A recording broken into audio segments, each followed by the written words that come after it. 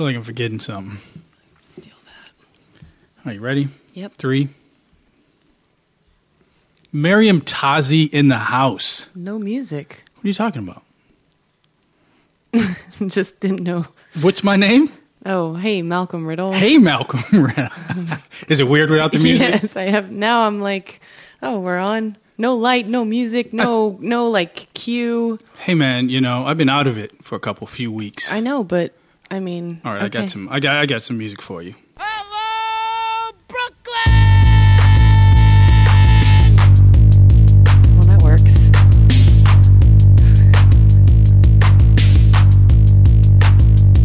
Yeah. New York, it's a hell of a town. You know the Bronx is up, and I'm Brooklyn down. Because they don't know my name, only know my initials. Building bombs in the attic for elected officials. I quit my job, I cut my hair. You know I cut my balls because I don't care. You tried to get slick, you bust a little chuckle. You're gonna get smacked with my gold finger knuckle. Cause Venus flies me, something that you never thought of. You'll be sticking up on ladies with a handgun.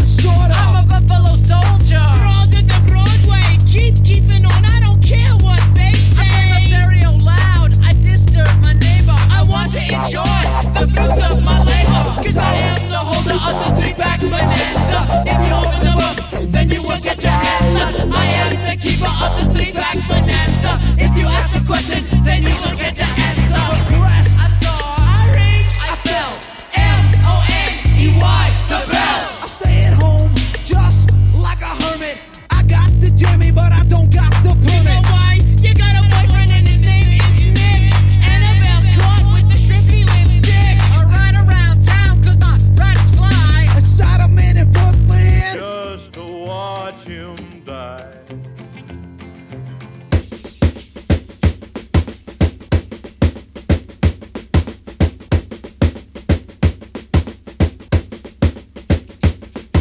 He thrusts his fist against the post, he's stealing since he sees a ghost. He thrusts his fist against the post, he's stealing since he sees a ghost.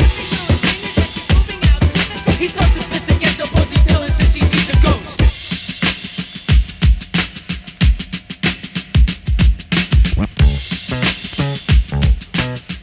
Ooh. Yeah, man, we had to bring it in a little different this time. And for good reason, people. Well, if your world was all black, then your world was all white. I can just keep listening to that and we're good. Just keep going. A nickname Shamrock. My name is not Seamus. Girlie's on the tip because my homie is famous. My name is not a Hula, nor is it Brian. I said that I was weak, man, you know I'd be lying. Suckers try to bite, then try and pursue it. Yeah, explain to musicians. Them know it, but them can't do it. Bub. And I can just let it keep playing, right? We might get sued. We might get a cease and desist letter, right? Smoking much, I ain't smoking much. Updated on a hip-hop lingo. Miriam Tazi's making the face over here and The shaking her dirty head. face. The dirty face, people. That's when I really feel it, you know.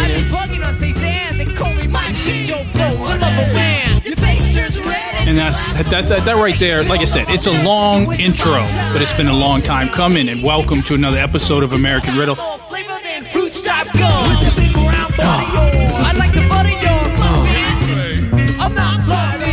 can I even pot that down? I don't know. Hard. It's hard to do. Stop it, buddy.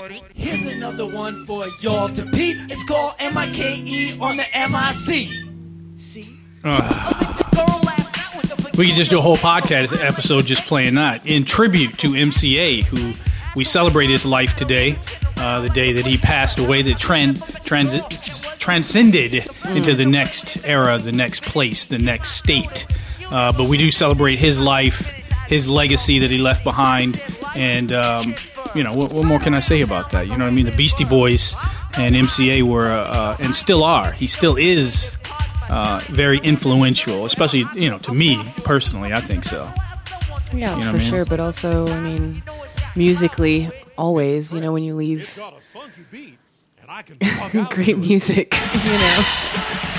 It's so much stuff going on. So good. Sampling is so good. It's ridiculous. It's too much. But yeah, I like that you said celebrate. We the have life. to. I like that.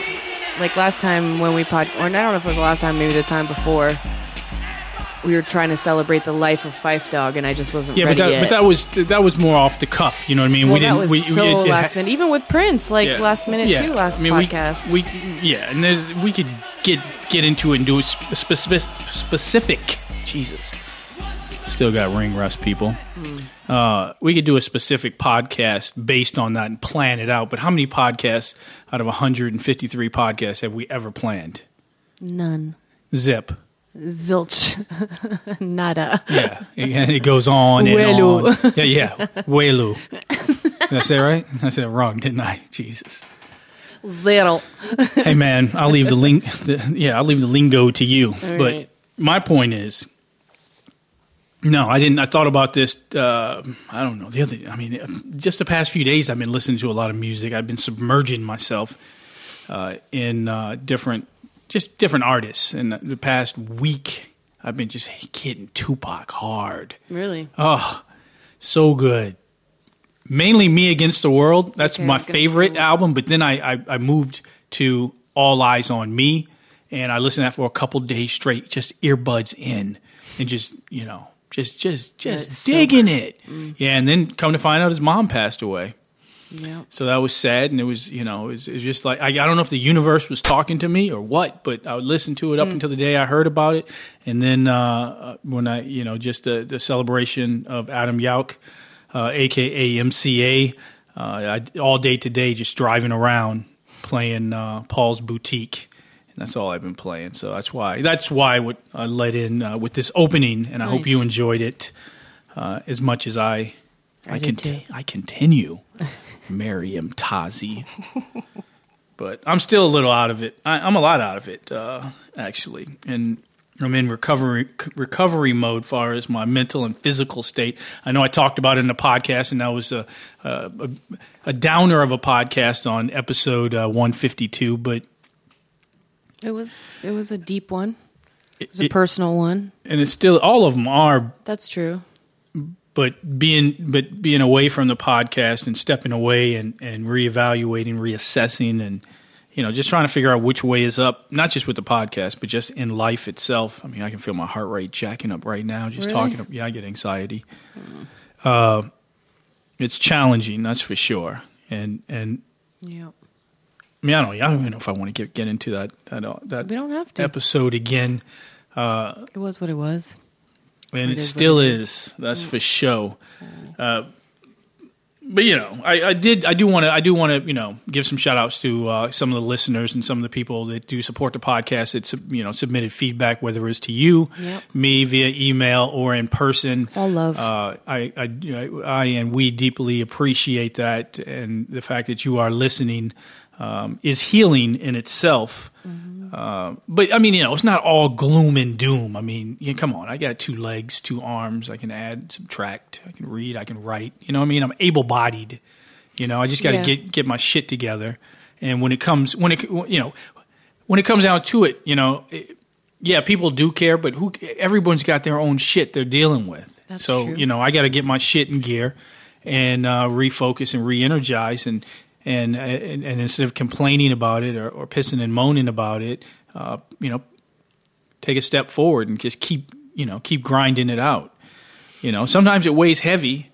Well, that's why it's good to kind of get it out too. I was going to say, it's not focusing on the gloom and doom. It's more like getting it out and then being able to, take another step forward. Sometimes getting it out helps. So yeah, but when you do it, when you put yourself out there online, when you put yourself out there on it's a big deal. on a podcast on the World Wide Web, do they even say that anymore? No. Old man itis. But when you do that, of course, it exposes you. But I mean, when I started the podcast, that's the point. You know what I mean? I mean, I've said this before. Why and who my audience is for this podcast, and it's more of a paper trail, love letter, if you will, to my son. And a lot of things I can't sit and talk to him about. You know what I mean? Or I don't have that time, or that time isn't. isn't present on many occasions, and that's part of the weight. But we are here and we are recording and we're live in studio today. Yes, we are. And that being said, we are celebrating the podcast itself. We're celebrating Miriam Tazi, and why? Well, you made some cupcakes. You know what I mean? So that's a celebration. Okay, all right. You know what I mean? Well, all right. I'll take that. My brother was in studio earlier, but he left like a thief in the night. He didn't like to be recorded, so he dipped He's out. Shy, a little shy. Yeah, he dipped out. But no, I mean, just thinking about everything that's happened in 2016 and just how fragile life is in itself. Yeah. And yeah, we hit on that subject definitely on the last show. But I mean, if you think about what's been going on with the many passings, and I'm not just talking about Prince, Phife Dawg, MCA. Of course, he passed. Not this year, David Bowie. But yeah, it's just the list. But there's people's mothers and fathers and uncles and aunts and friends that are struggling or may have passed, and you have to take advantage and see these people now and speak to them and call them up and reach out. Don't just text them, you know what I mean, or don't just think about them and say, oh yeah, I was thinking about you. Yeah, but distance is a problem sometimes. Like my grandmother being in Morocco, it's just certain things you're like. You kind of have to learn to accept that you're not going to always be there, when or it's just not always possible to be there if emergencies happen or whatnot. And that was probably the most frustrating part for me, when my grandmother was she took a turn for the worse, It's kind of those things where you're like, the chances of me seeing her again are very small. How old is your grandmother? We don't really know. She doesn't. My grandmother was like that too. We don't know. Yeah. We were trying to do the math. She's got to be in her really late 80s or early 90s by now. So it's definitely old age, but her mind is all there. But physically, her body's just giving up. Body's weak. Yeah. And she's my last remaining, full biological grandparent, and everyone's there, even just not being able to be there for them, or for my family or whatever, just the immediate family. It's difficult because what can you say over WhatsApp or what can you text each other to be supportive? Your presence is what's needed, and it's not always possible. And that's like the hardest part. So, sometimes all you can do is pray or send good vibes or, try to send supportive messages, thoughts. Like, I would love to video chat with her, but is she in any condition? My mom was also like, yeah, if your brother goes, tell him to take pictures. I'm like, she doesn't really want people to take pictures of her in the that state. Right. Yeah. Like, and she already, even before, she didn't want pictures taken of her. She's like, I'm old. I don't want pictures taken of me. So, and that's but of course that goes to your point. I mean, it's important to communicate while they're here. And to make those trips if you can afford to. In your case, it's tough because, that's a long trip and an expensive trip to boot. But I was talking to one of my cousins earlier today. It's his birthday. And, I call him. Every year I'll call him we call each other on holidays and his birthday and stuff. He lives in Atlanta. Okay. Randall Cooper, he's been on the podcast once a while ago. But he... I expressed to him that, it's important that I get to hear his voice, hear him breathe, his heartbeat, his soul. We connect. I think, that's something that we forget in this world of technology. But again, as you said, with that technology, you can still Skype if possible. Facebook, FaceTime. I get confused, man. And I shouldn't get confused. The fuck. Shame on you. Yeah. But yeah, it's important to do so. And, even recently, with the passing of some of our icons, some people that we just take for granted that's going to be here, even take the opening with MCA. You know what I mean? You think that group's going to be here, and I'll see him next time or something like that, or Prince or Michael Jackson or David Bowie or whomever it is. Yeah, they're larger than life, but to see these people walking around, some of them you can see walking around New York or the Bronx or hold on, Chief. And or the It's going to get really warm in here. That's in a okay. little The bit. studio's okay. Well, I don't even think anyone even hears the AC when it comes on. I just think it's it bothers you. me. It's loud, but But you know, to see these creatives, you know, walking around neighborhoods, or you know, yeah, they go to the grocery store like everybody else. You know what I mean? It's not Yeah. that surprising. and then you know, and they just want to be, you know, sometimes they want to be left the fuck alone. Like, you know, when I met Jeff Goldblum, aka Brundlefly, in Whole Foods, you know, he looked like. And what did you say? He looked smart. He looked smart, man. You were like, he just looked smart. He looked smart. I mean, it was Jeff Goldblum. First, I you mean, said he was a tall, huge dude. Yeah, and he had big hands and long legs and big feet. You know, I mean, he was him. I mean, come on, man. It was. That's exactly how I would have imagined him too in person, in real life. That's probably what I would have expected. So I'm not surprised, but it's just funny that I'm going there getting some. Well, he's at Whole Foods. Who wants to be bothered when you're getting cheese at Whole Foods? It was him. It was like he was in character. He's always in character. I feel like he's just he himself. You know, he's. I mean, he has his own persona. You know, I mean, you'll believe anything that comes out of this guy's mouth. He just, like you said, he is smart. So, like, and even if he's lying to me, whatever, I'll believe him. He's very convincing. He's got the voice. He's got the. You trust him. You do. You do. Yeah. It's the whole package for like the reliable source, you know, convincing. Yeah, you completely trust him. It's weird. He's completely. In my mind, he's always a scientist. You know, he knows things. You know? Everything. He knows everything. Yeah, he's the he just does best. He's the best at what he does. And when I saw him, I'm walking to Whole Foods. I was like, he's picking peaches out. He knows which one is the best peach, right? And so I If started. he puts one down, you're like, that's not a good peach. He knows. Yeah, so I started walking up to him. I know he felt my energy, right? And I'm this fucking Jeff Goldblum is Brundlefly. Brundlefly is right motherfucking there. And he's so much taller than I. Everyone's taller. I mean, you're almost taller than I am. No. You know? So it's and you know, I was nervous and I started fumbling my words. You love I've been him. talking about Jeff Goldblum. Yeah, you love him. So yes, that's why you were nervous. Because you're not nervous always with any celebrity. Even right now, I'm Depends. excited, and I can't remember what I said to him, but I remember he was very gracious. He shook my hand and Kind of like, yo, man, let me pick my peaches. man, I admire I'm sorry. I just, you know who you are, right? I'm do you giddy. know, I'm do you sorry, know I'm who so you giddy are like to a little me? girl. Yeah. Do you know who you are to me? He probably has an effect on a lot of people. The motherfucker's the same. Yeah. You know? Yeah, you feel like you know him, because it's just, he's him, you know? I watch him in every, I mean, he's even I in like the, him in everything, too. I even want to go out and get an apartment. He's in the apartment, commercial. Have you seen the commercial? Huh? He speaks with his hands, and he's very convincing. He's got the earpiece, doesn't he? What is that? You have the commercial? Really? Wow, looks like we're Yeah. we're moving on up to the east side. I haven't seen this particular one. Apartment in the sky. We're moving on We think he's a good singer. up to the east. He's Jefferson's. We're finally thanks. getting up real high.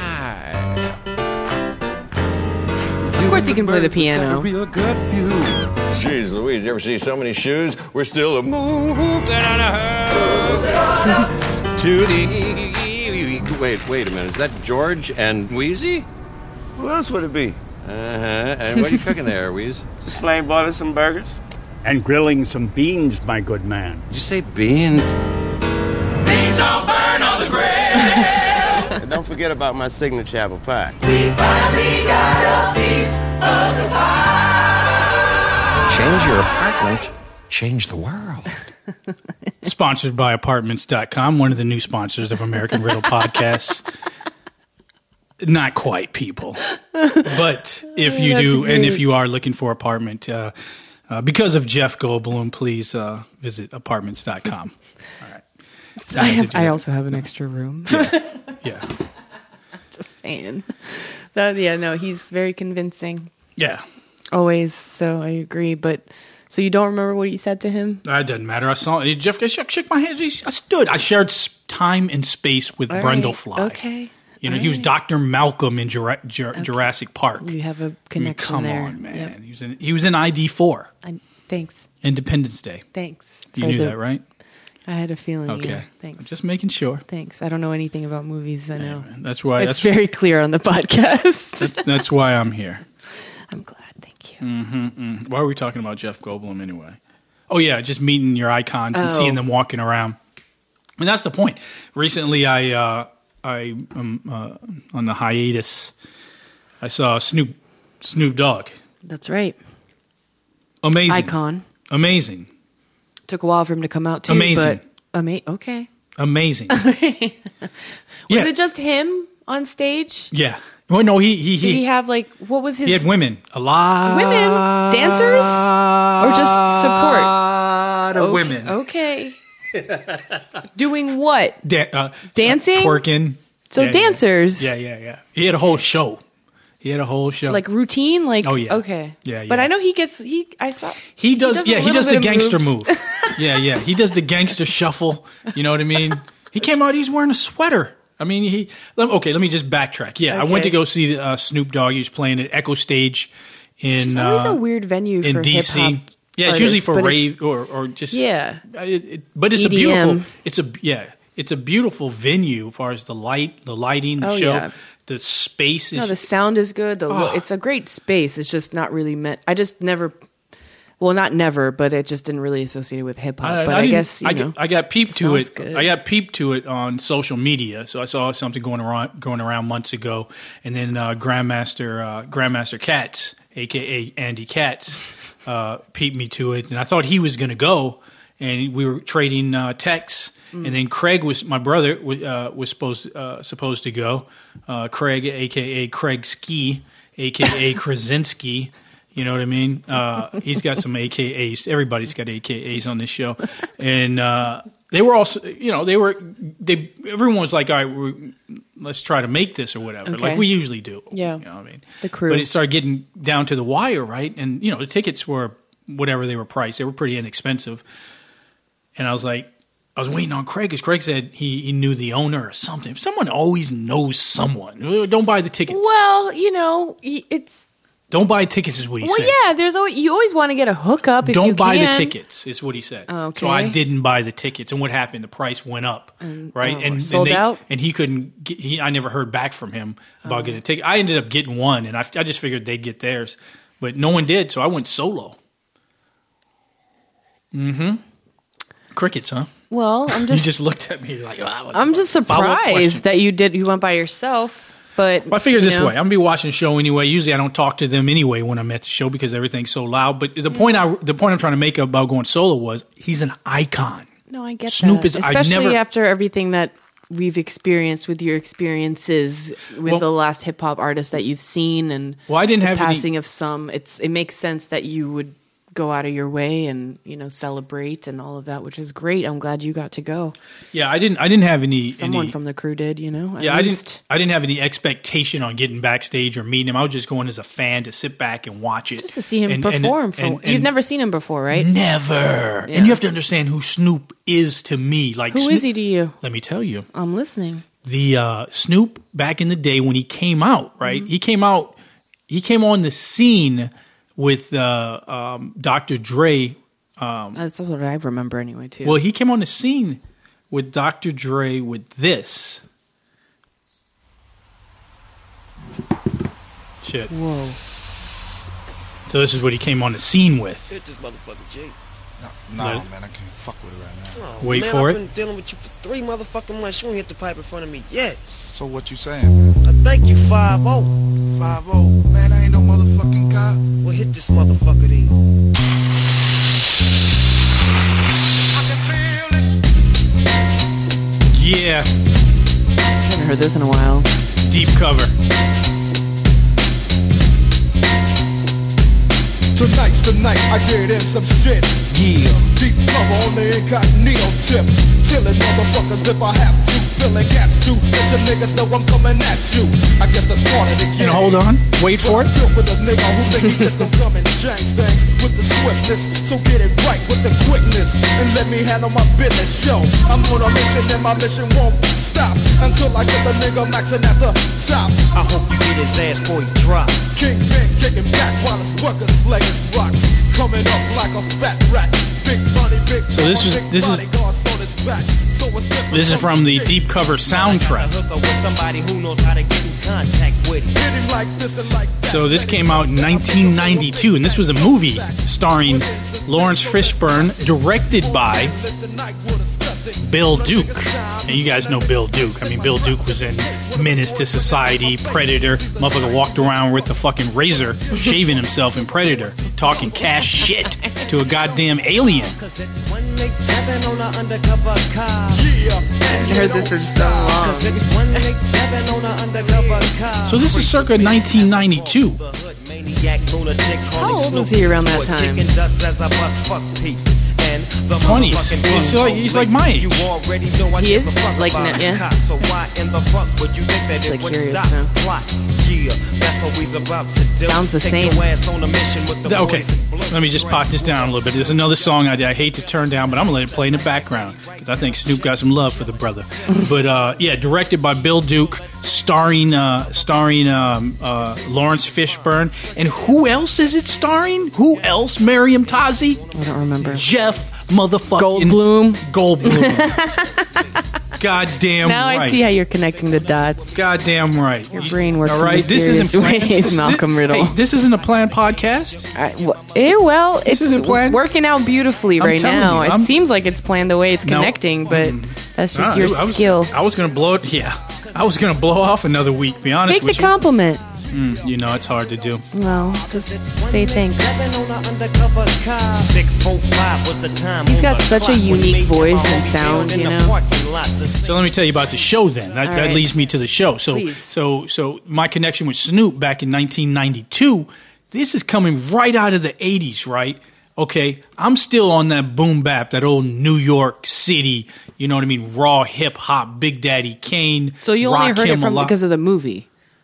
That was my introduction to it. Okay. Yeah, I went to movies all the time, just like I do now. You know, every Friday, Saturday opening. This one came out. I was a big fan of Lawrence Fishburne because back in them days, Lawrence Fishburne, he was big. I mean, I think around the same time him and Denzel, but I think he was bigger than Denzel back then.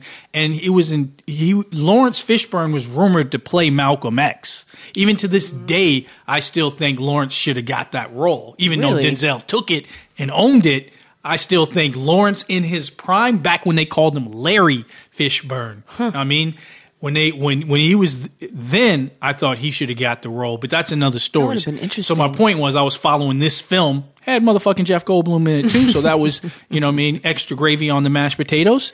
And you know, the rest was history. Dre knocked it out of the park with that soundtrack. Right after that, I swear to God, you know, within that period, I could be getting it mixed up because of podcast-itis, but Snoop it was apparent he was the heir apparent to the God MC category. So from Rock, and you guys know who the God MC is, right? Miriam Tazi, who is he? Rakim Allah. That's right. I should say Rakim Allah. That's right. So that being said, when there was rumblings in the hip hop community, at least in my world, interesting that this MC style though, you know. Yeah, but it was cool. And what's one of the things you've heard me say time and time again about Rakim? He never sweats. Motherfucker didn't sweat.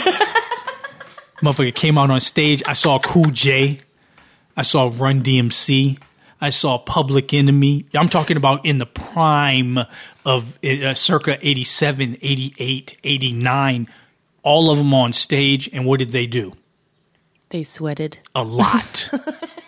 A lot. And then Rakim Allah comes out, and what doesn't he do? No sweat. At all. And he gets on one knee, and he just like... He got on one knee on the crate. And I know the story. I'm keeping it real. I'm telling you the truth. I'm looking at him, right? A young Malcolm Riddle, right? looking up at him. Same sized head. Yeah, I have the same size head as I do now, but I was about 146 pounds, right? It's not that far from what you are now since you lost all this weight. I've dropped a couple LBSs, you know what I mean? I'm ready for the summer, you know what I mean? Yeah, you need to change size of clothes. That's how much weight you've lost. Anyway, go on. All the women are... That's what you're going to hear. Okay. That's what you're going to hear. All right. Let's go back to Snoop. That's what you're going to hear. I don't want to hear that. Okay. You might. Stop. All okay. People said, you know what they said that last podcast? Because, like, customers, like, listeners were like, yeah, so Malcolm did a striptease for Miriam. And I was like, really? That's the impression that they get? Yeah. They're like, we heard the zipper. And I was like, no, it's all effects, guys. No, it wasn't. Well, some of it was. That's just real people.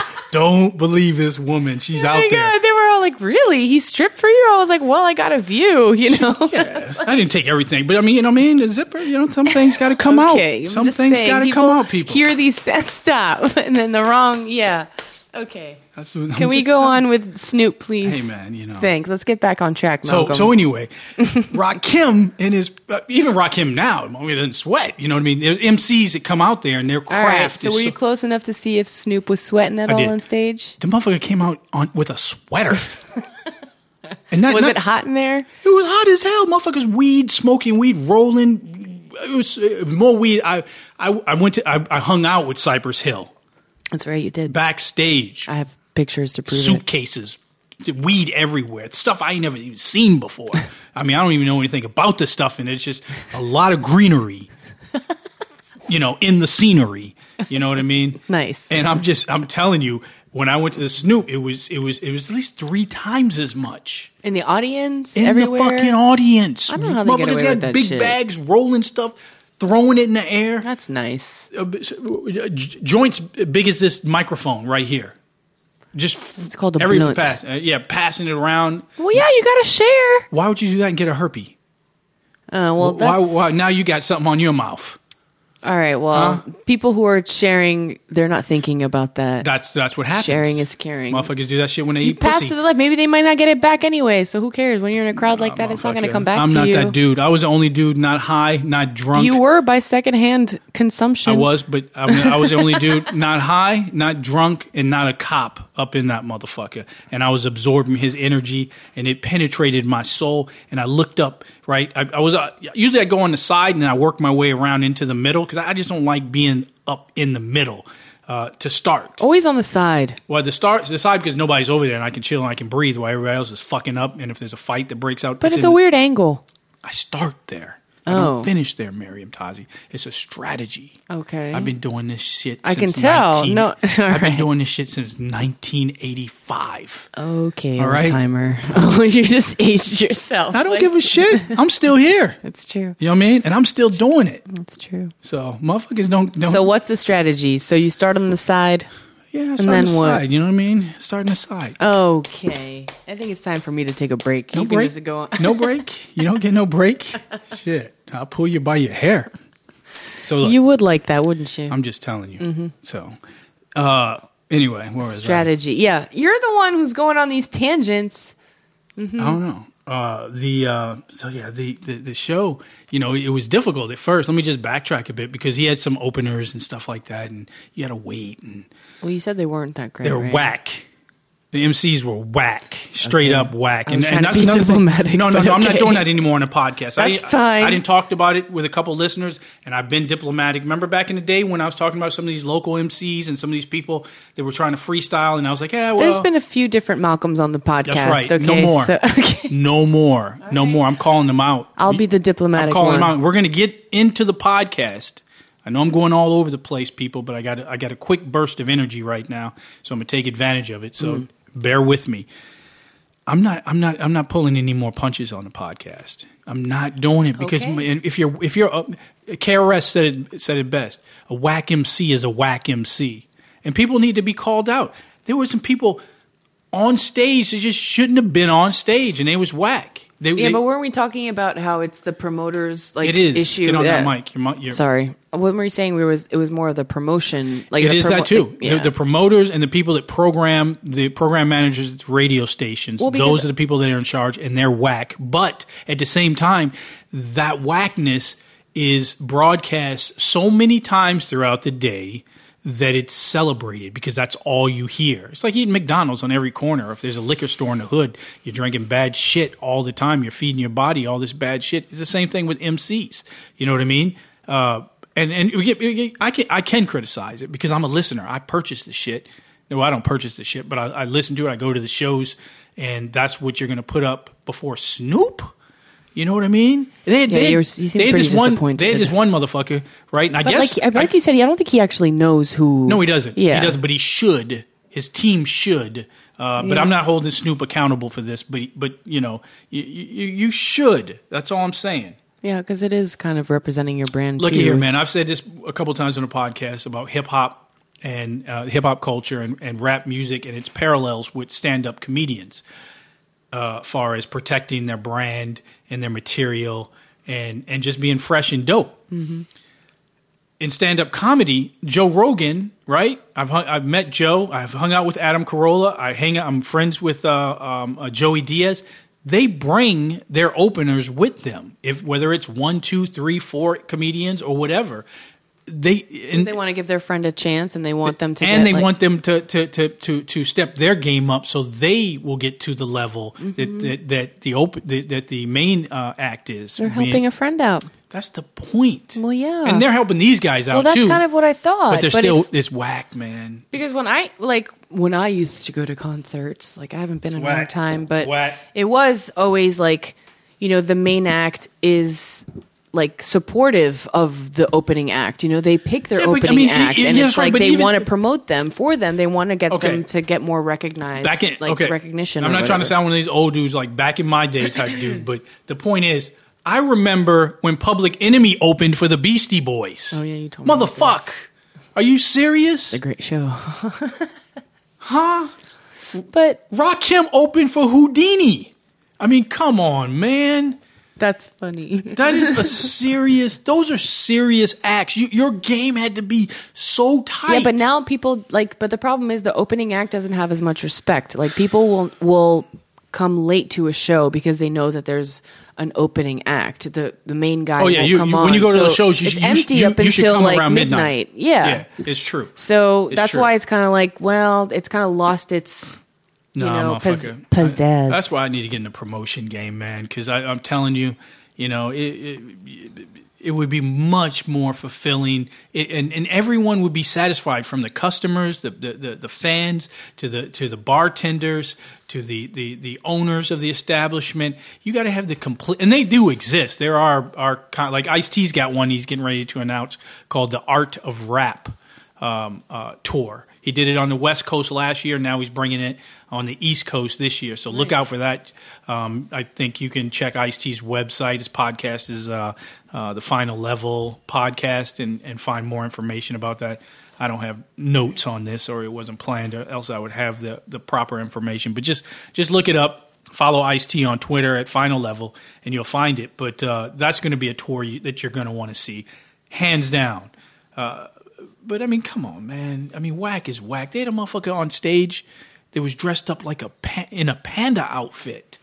When you got to do gimmicks, right? And this is somebody that apparently people know. Again, I'm looking at myself like, God damn, maybe I'm just that motherfucking old. But, I mean, come on, man. Cut the gimmicks. Cut the gimmicks. You're whack.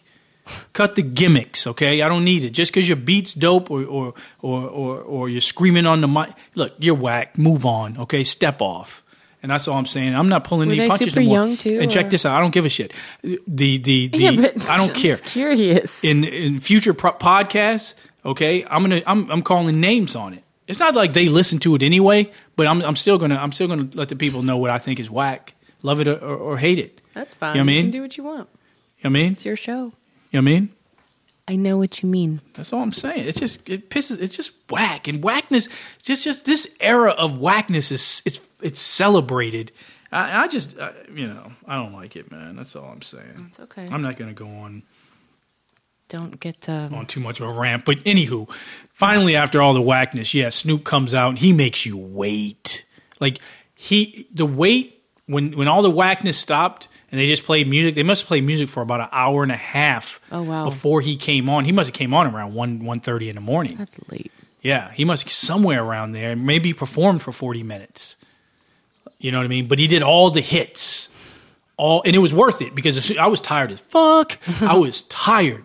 And all of a sudden, it went away. When he came out, I'm looking at Duke, and I'm like, God damn, that's him. Yeah. You know, it's surreal. And he sounds exactly the same, moves the same. He's got a very particular sound, and he's a pro, you know. And he puts on a show. Yeah, he does the gangster boogie and the shuffle and stuff like that. But he's got the dancers and stuff. But it's electrifying, and it's as electrifying. I know some of you youngsters listening have never seen Big Daddy Kane perform, but it's right up there as in showmanship as a Big Daddy Kane show.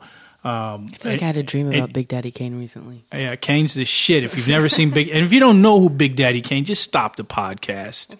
Just stop it right now, okay? Well, you had forgotten who he was. So don't. I got a lot of shit on my mind. I never forgot about Kane for one. All right, I hope not. Okay, this was just talking about. She's baiting me right now. She's baiting me. She's baiting me. Just a little. Women do that. I'm just reminding you. She's baiting me right now. That I reminded you. She's baiting me. That's what women do. Your wife probably does it to you. Your girl. You know what I mean? They do it. Saying. But I'm not getting into the Big Daddy Kane war right now.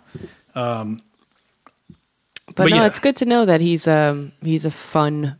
He has good showmanship, and he's like fun to watch. Because I was just curious as to what kind of performance he would have, if it's just him or, you know, lots of girls, like you said, or just, I don't know.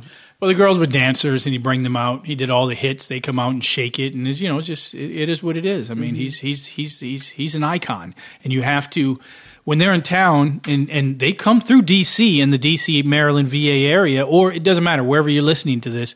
They're big in the UK. They stay, you know, much of their time's done in the UK. Yeah. But I mean, you got to go. It's. I mean, my body was beat afterwards, but you know, it was worth it. I mean, even right now, just thinking about that, it's just one of those memories. I took a couple videos, but I said, fuck that.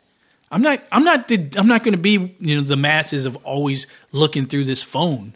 I took a couple and I moved on and I absorbed it, and it's in my it's etched in my psyche. It's you know better what I mean? that way sometimes. You know, but because you actually felt it, like, because sometimes when you're looking at it through your iPhone or whatever, it's just you're not really not there. Yeah, you're not there. You're not plugged in. Right. Get plugged in, people. Yeah, that's the important part. And speaking of icons, there's been a lot of beefs going on within the hip hop community. I might have sent you some information earlier in the week about some of the stuff I've been. I haven't even had time to check, you know, what the facts are and what's going on with this, that, or the other. But you know, several weeks ago, I'm sure you heard about the beef between MC Shan, you know, from the Juice Crew and KRS-One. Not ongoing. It's not even really a battle. I mean, I think Shan is he's a little bitter. You know, I was following him on Instagram for a while and Twitter and. Yeah, he posts a lot of weird shit and just angry. And Shan was back in the day. For those of you don't know, and you know, Google it. MC Shan was you know, I always say there were two of everything. There's always pairs. Yeah, you know what I mean. In movies and TV shows, there's always similarities. This show and that show or whatever. You know, there's tons of them. But in this case, there's always two different MCs. And at the time, it was MC Shan and LL Cool J back in the 80s. Very similar, almost looked similar. Wore Kangos, wore Pumas, you know, wore similar jumpsuits and the whole nine, the same chains. And, you know, one, of course, went on to superstardom. And the other, you know, in the hood, Shan was known. And we celebrated Shan, but he took on a lot of people. I mean, he battled them all and held his own. But you know, you're talking, you know, 85, 86, 87. I mean, this is the early days, right? All of a sudden, you know, some 30-something years later, he wants to battle. And one of his most infamous battles was with the Blastmaster KRS-One.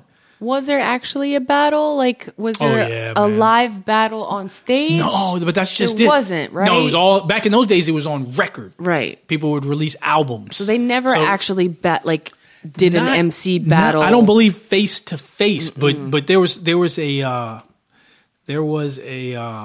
guess there was a phone call. Someone did a phone interview, one radio station. Let's see if I can find it. And Shan just went off. You mean recently, though? It was like a few weeks ago. Yeah, no, that I saw. I saw that online. I heard it. He was definitely angry in that. It's like a 3-minute clip, I guess, or whatever you would call it. But it's. Are you playing it?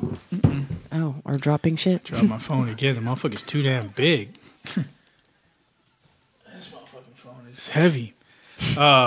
Yeah, I mean, he just went he went off on KRS, and here we go. You criminal-minded because you ain't never been no criminal, and the damage that you do, that shit'll be minimal. Marley saved your ass because I could have did it back then and been serving time for life for killing your ass with an ink pen. Call yourself the blast master? Go ahead, cock that shit back. And the only thing you gonna get is this foot up in your shit crack. I'm just trying to stop these silly lies that you've been telling them for years, and these words is coming out my mouth directly to your ears. And while you up there trying to reach your peak, trying to reach your pinnacle, I'll be still down here talking shit, saying shit that's cynical. Break it down and chop it up, and break it off in intervals, and when they reach their final synopsis, they gonna see we not identical. Now that I done chill, you think you the man of the higher art, and I think you on fire when you're merely just a spark.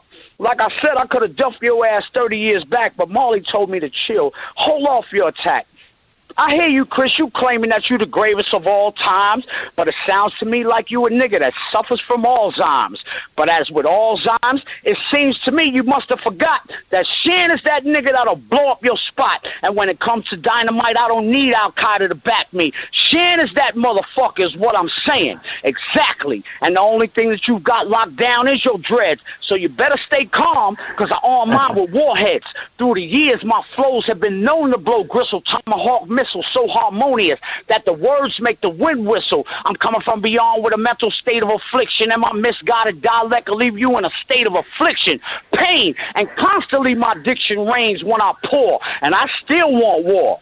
We can never compare, son, because you and I, we opposito. You love the way I flip it when I grip it because it's lethal, and if rhyming was your key to success, I guess you shut out. Now open up that gate and let that motherfucking mud out. Ain't no shame in my game. I still roll in Cadillacs and swing the battle axe, and still remove niggas like you like cataracts. Never inertia, always allow my mind to expand. I'm in defiance, and only men of science can understand. I'm from the Holy Land, and once I sip drinks from the Holy Grail, doused the flames in my chest and stood on the pyramid's crest.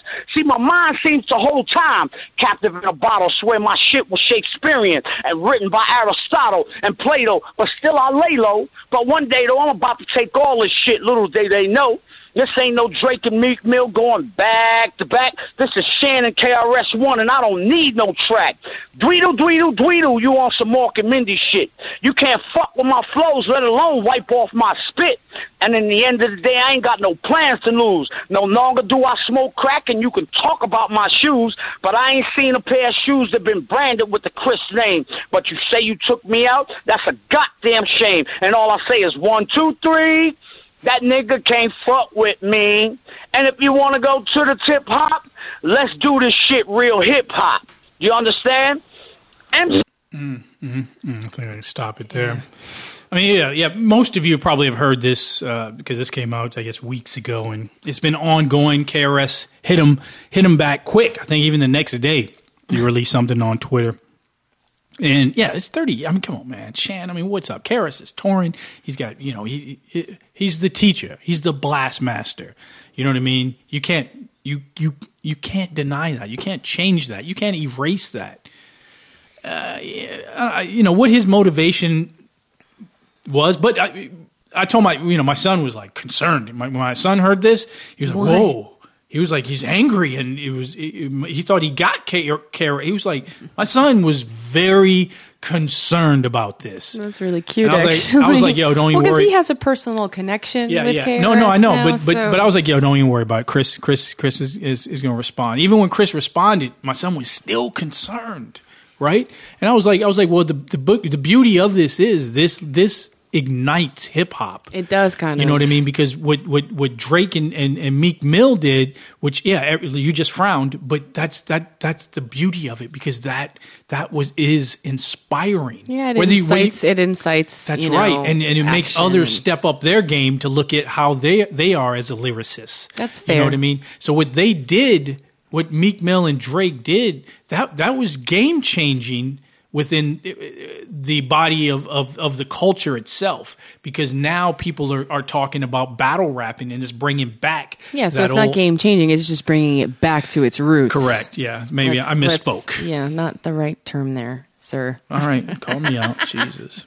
But just saying, well, game changing as opposed to what's been going on, and everybody just giving all this whackness a pass. Yeah. So the fact is, even if MCing has no age limit, people can be dismissive and say, "Oh, true. These guys are old." That's true. It doesn't even matter, man. That's true. I mean, no one says shit about Mick Jagger running around, still making music. Paul McCartney, you know what I mean, still making music. MCs, it's true. It's just just rap. Yeah, just like rap it's just music. And more so in the black community, but especially so in the hip hop culture. So yeah, KRS did address it. He dropped one rhyme, and then I think he did a interview about if he was going to diss MC Shan. So let's pull that up. MC Shan, yes, he gets dissed again. For years I've been talking to Shan about doing a tour. You see it online, you see us talking. And for years we've been saying, yo, we should do a tour. We should go out and do a tour. And not just a regular tour, but like a battle tour where he come out, I come out, he come out, I come out, and we do our songs and do it like that. Everybody know what it is. Bridge is over, South Bronx, Queensbridge, you know what it is. But what happened now is that I guess I was battling some other dude, and off the top of the head when I was in the mix, I told this dude that we already took out MC Shan. Why you holding up his album? So I guess Shan heard that and said, I'm tired of this dude talking about he took me out. We ain't never battled face to face. And he's right. We never did battle face to face. And the reason we never did is because he never wanted to. My guns stay cocked, okay? So anytime, any place, dude could have ran up on me. 30 years, I've been everywhere, all up and down Queens, all up and down the Bronx, Brooklyn. I've done all kind of festivals. Dude could have came out and said anything at any time. He never did. So now to come out 30 years later and say, oh, we never really battled, so you never really took me out. It's kind of weak. That's really kind of weak. So he put out, I guess he did an interview with somebody, put out a little piece, a cappella piece. I responded with my piece, no doubt. And I thought he'd come back. I thought dude would hear what I'm coming with and say, yo, I better step my game up, KRS ain't playing. But of course, that ain't the case. Dude said, yo, he came back with that wack shit. You heard it? That shit was garbage. Weak ass rhymes, weak ass beat, production, whack. I'm gonna hit this dude now. I'm gonna hit this dude hard. And it's funny because everybody know what it is. You know what I'm saying? I'm not running around saying, oh, I'm this, I'm that, I'm KRS. Nah, dude, I'm really chilling. Doing my tours, I'm trying to educate people. We got conferences we want to do. We on this mission to save our people. But every once in a while, dude want to step up, make you take off your robe, and put on some army fatigues. And I'm always down for that. And it's like, here come MC Shan trying to come at KRS again. So if that's what it is, right after this interview, I'ma drop the heat on this dude, and it's not gonna stop. Dope. What else needs to be said? So I know what side you're on. It's the Blastmaster KRS-One. Here we go. Let's see what KRS has to say. It's a great picture. Come on, man. What else needs to be? I mean, that right there, you ain't got to release a track. KRS speaks the truth. I mean, I heard his response too. You heard this one? Huh? I don't know if this is it. It didn't start like that. Somewhere. See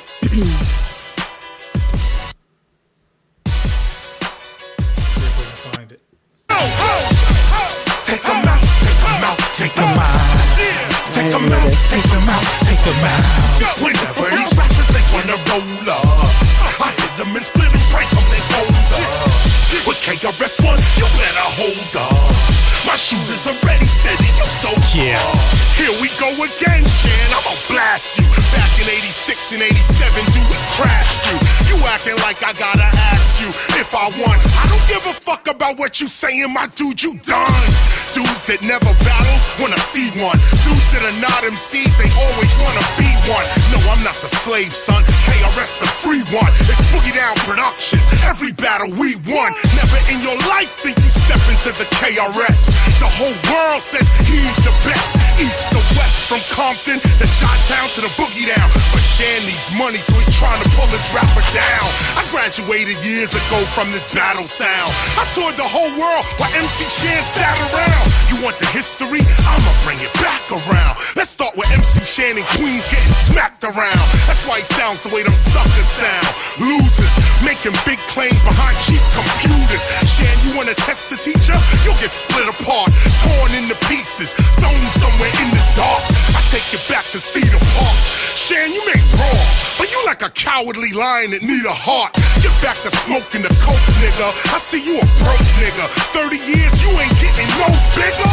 For real, you a joke and I ain't laughing. Breaking down rappers like you, that's my passion.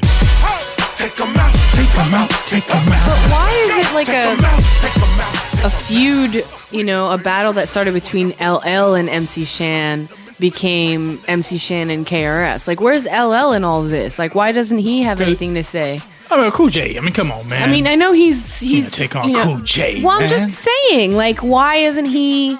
Cool J's on a why different... is he completely forgotten when it was started with him? Well, no, those were different beefs. The reason why LL and Shan had a beef was because back in the days, right? The look? Nope. Back in the days, yes, looks were something that you didn't steal, but rhymes and beats, and it was called biting. Nowadays, everyone bites. They kind of they try to pawn it off as an homage. As an homage, yes, not homage. Not homage. Not homage. I don't know why that still entertains me. I still find it funny, but okay, it's an homage, right? Okay, yeah. I think it could be argued, and I'm no linguist. Yeah, they both work. They're both okay, but it's just I prefer. Yeah. But okay, but I was LL is just out of it now. Hold he doesn't on, even Chief. play the game anymore. Hold on, Chief. So back in the day, there was Cool J, Marley Marl had a song. He is in my top 5. No, I just always have to slip that in there. You and apparently your crew, your peeps, your people, your friends. It's the regular thing. There was a song. I don't even know if I can find the Cool J one. I'm gonna give you guys a little history. All of his beats and my rhymes attached. From the new creation, call them Marley Scratch. We're always steered at a positive course. His beats, my rhymes combine make force. I say it's like a force, cause the force is strong. And if you think we're weak, I'd say you're wrong. All your other DJs are a bunch of jerks. Marley, give them an example how a DJ works.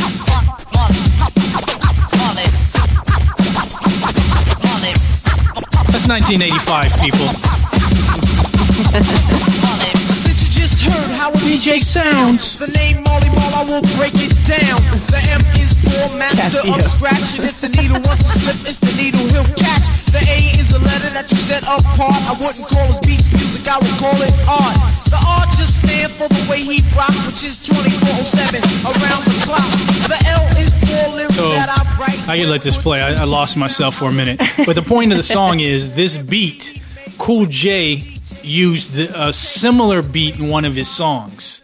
So, and that's how that beef was launched. Because back in those days, there was no homages. You were a biter, and if you bit, I mean, I'm telling you, it was a very serious offense. No, it's completely disrespectful. Completely. So it's funny how it's turned into an homage. You know, like how things have changed. I don't know if the culture is the same. You know, but. Because I mean, they're not the only ones who were talking about biting and stuff. I mean, everybody was back in that time. So, but even MC Light's got her biting song. So, you know, it's just different. It's maybe era is not the right word, but it's a different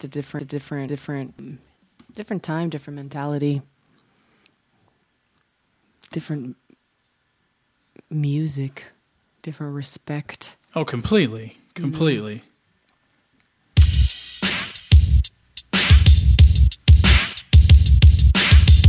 So this is Shan. I was going to say this is his MC Shan's version.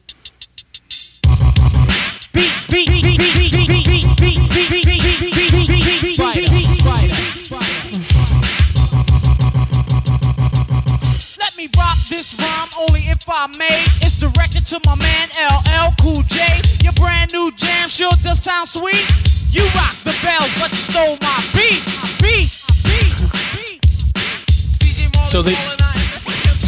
So back in those days, they would do the battling over albums.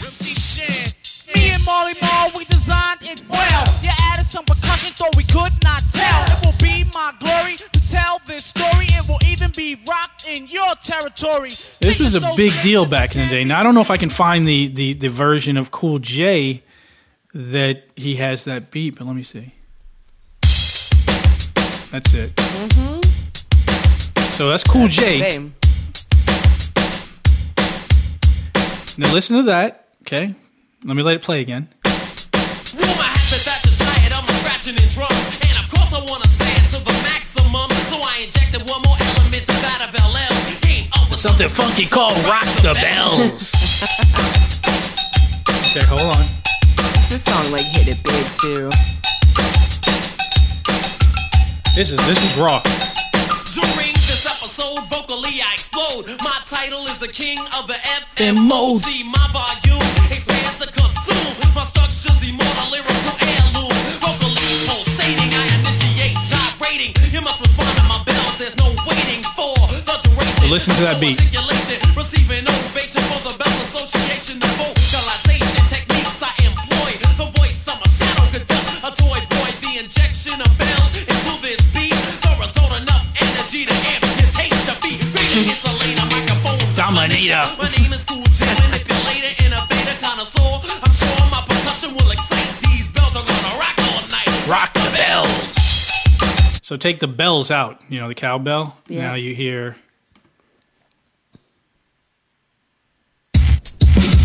Yeah, it's the same beat. He's not wrong. It's the same beat. But all of his beats and my rhymes attached.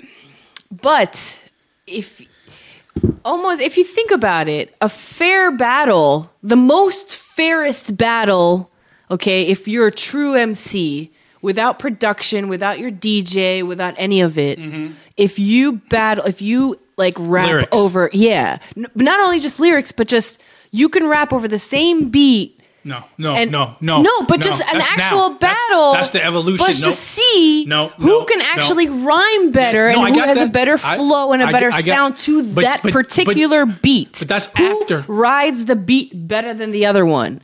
If it's going to be that kind of battle, Keep bringing it. That's all I'm saying. I'm gonna answer I'm to not that. saying that this is the context, but I'm saying like if I were to witness, you know, an MC battle, that would be an interesting trait. You know, it would be an interesting. What is it? Dynamic. Sure, dynamic. Just fight. I will say. You know, to use joust. Yeah, it would just be an interesting. Spar. Yeah, it would be interesting to see that. Just to really, you know.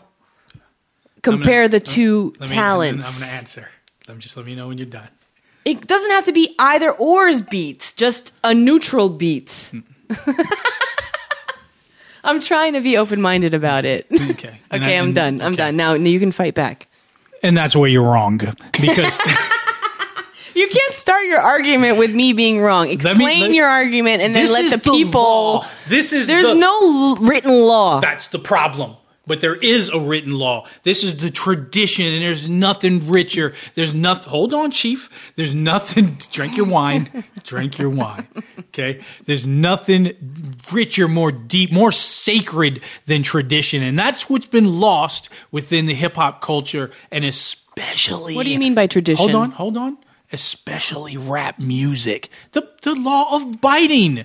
The point is, you can't rap over a Nas beat because that's Nas's beat, but that's what they do for battling because there's an era because of the forgotten tradition. With every generation, something gets lost in the shuffle, and there's a pass. You pass. You're like, I'll use this beat and I'll call it a mixtape and I'll rap over it, and yeah, I can get the same thing. But the only reason that you like that is because you're the nostalgia of fucking. That's not the only reason necessarily, though. Yeah, the lyricism brings it out. But the point is, there was a time when you could not take someone else's beat and rap over it. It was so sacred. I can't explain it to you. Like, if it's an album, and you are producing it, and you're creating the sound, and you're sampling, you're creating this.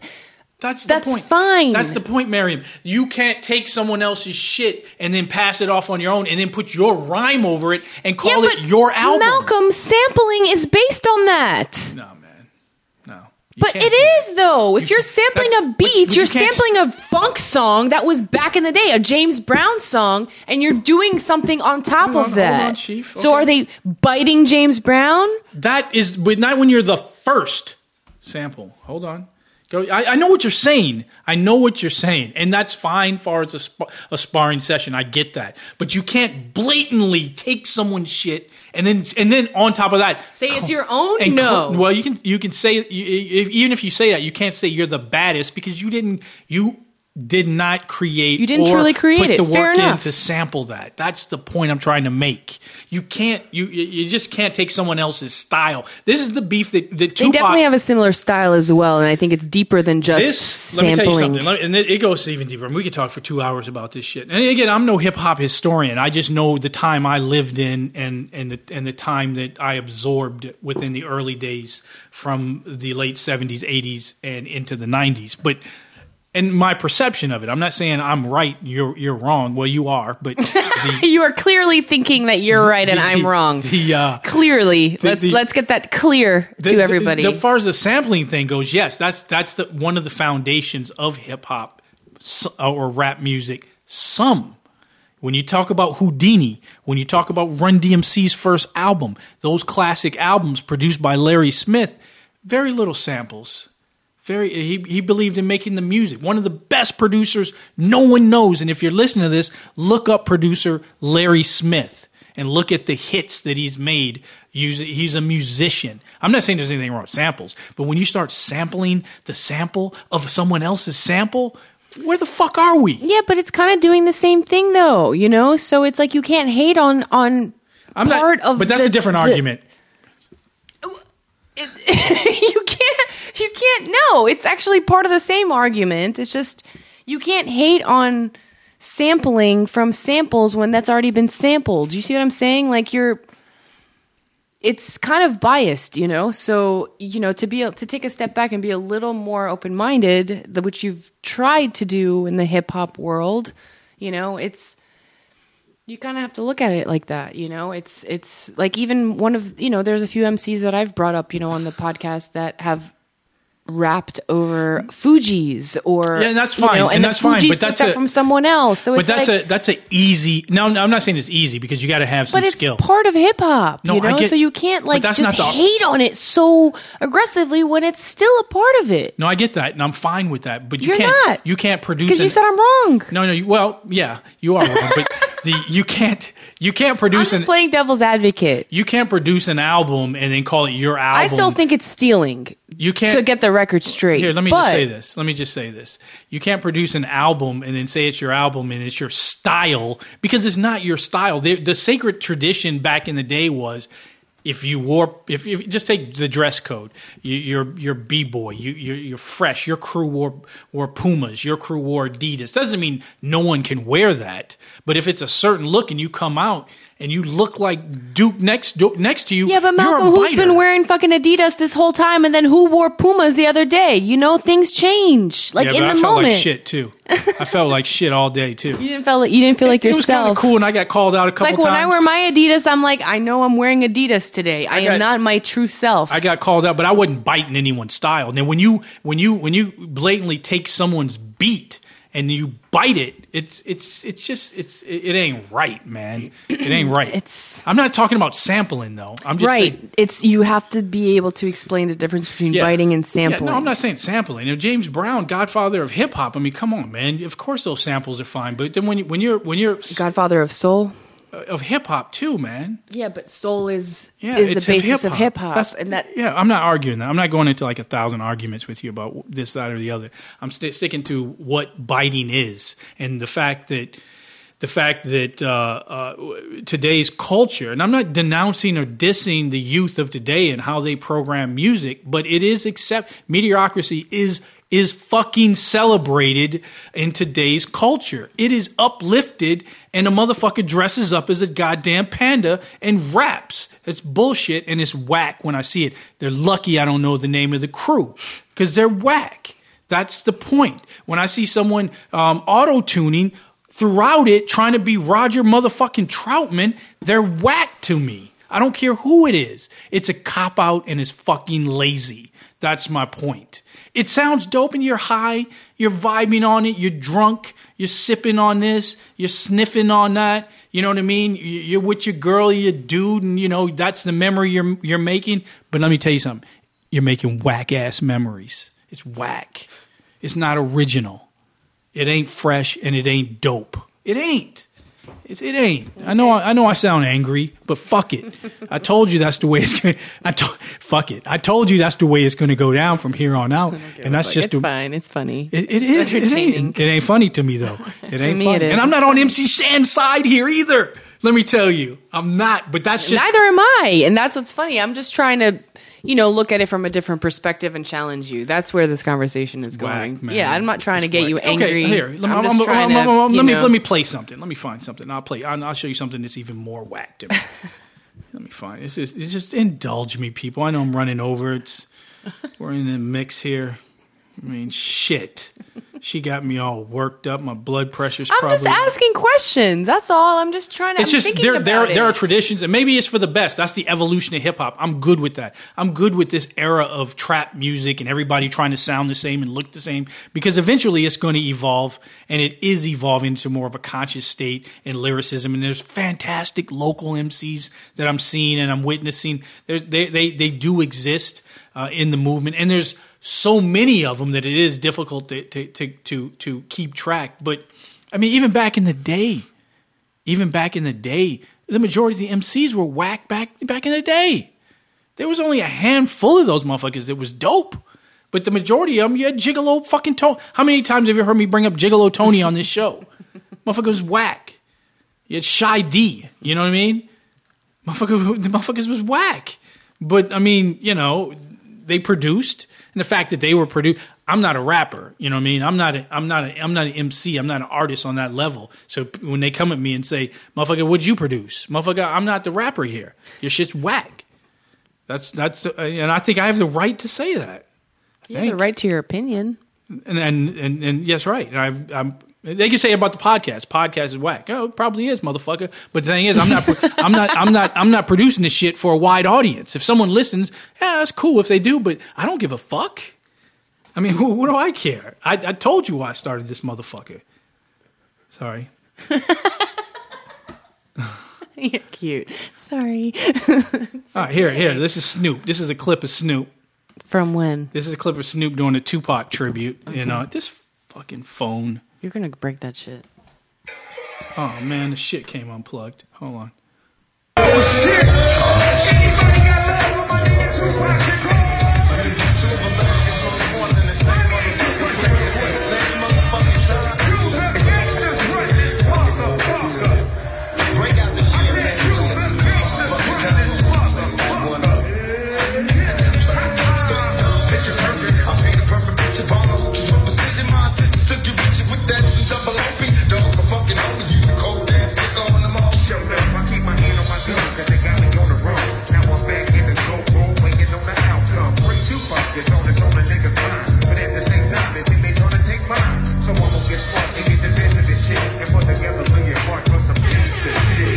shit right there.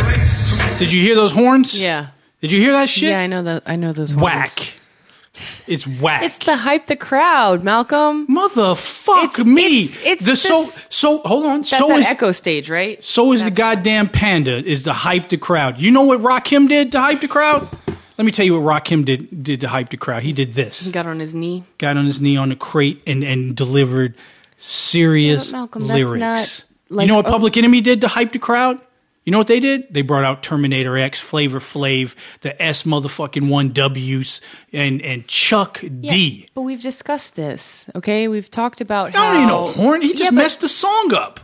He just messed a classic song up by blowing a horn that shouldn't even been there. Not only that, it's disrespectful to Tupac. You're angry. What do you mean? They do it all the time. They're trying to hype the crowd. They're trying to get the people going. Why do you need that? Because they're obviously not hype. Who made that? They're not hype. No, because you think about when, it goes That's back a whack DJ. I'm calling him out. I don't give a fuck who it is. I don't care if it's Daz motherfucking Dillinger on there. I don't care who it is. Don't use that horn because it fucks up the sound. What if you did that I horn? haven't been to a club in a long time because that's my point. But it's whack. It's evolved into where you think it's acceptable. If you would have went to a concert back in 1987, 88, 89, 90, 91, 92, 93, you didn't hear horns. You know why? Are you saying they weren't hype then? Were they not hype then? It's different.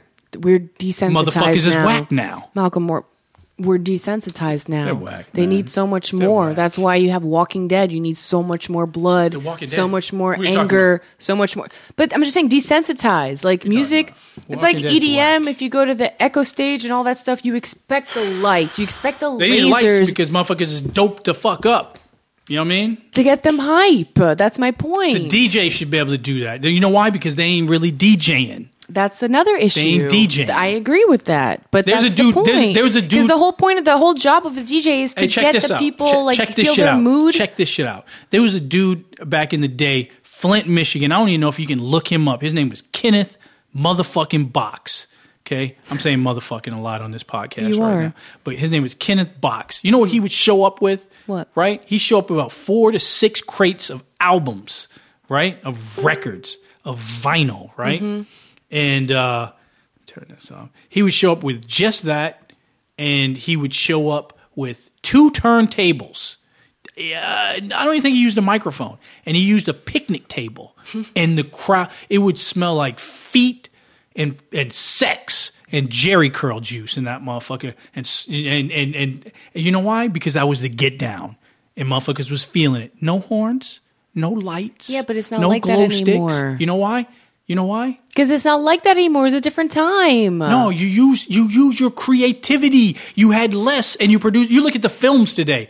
You look at there's a new. But you're forgetting the environment. That's the thing. Like that's my point, though. No, I you get got it. all. Look at George. I could go back to George Lucas and his Star Wars movies. Okay, you got to fill it up with all this CGI. You look at this new Batman movie. Look like pure shit.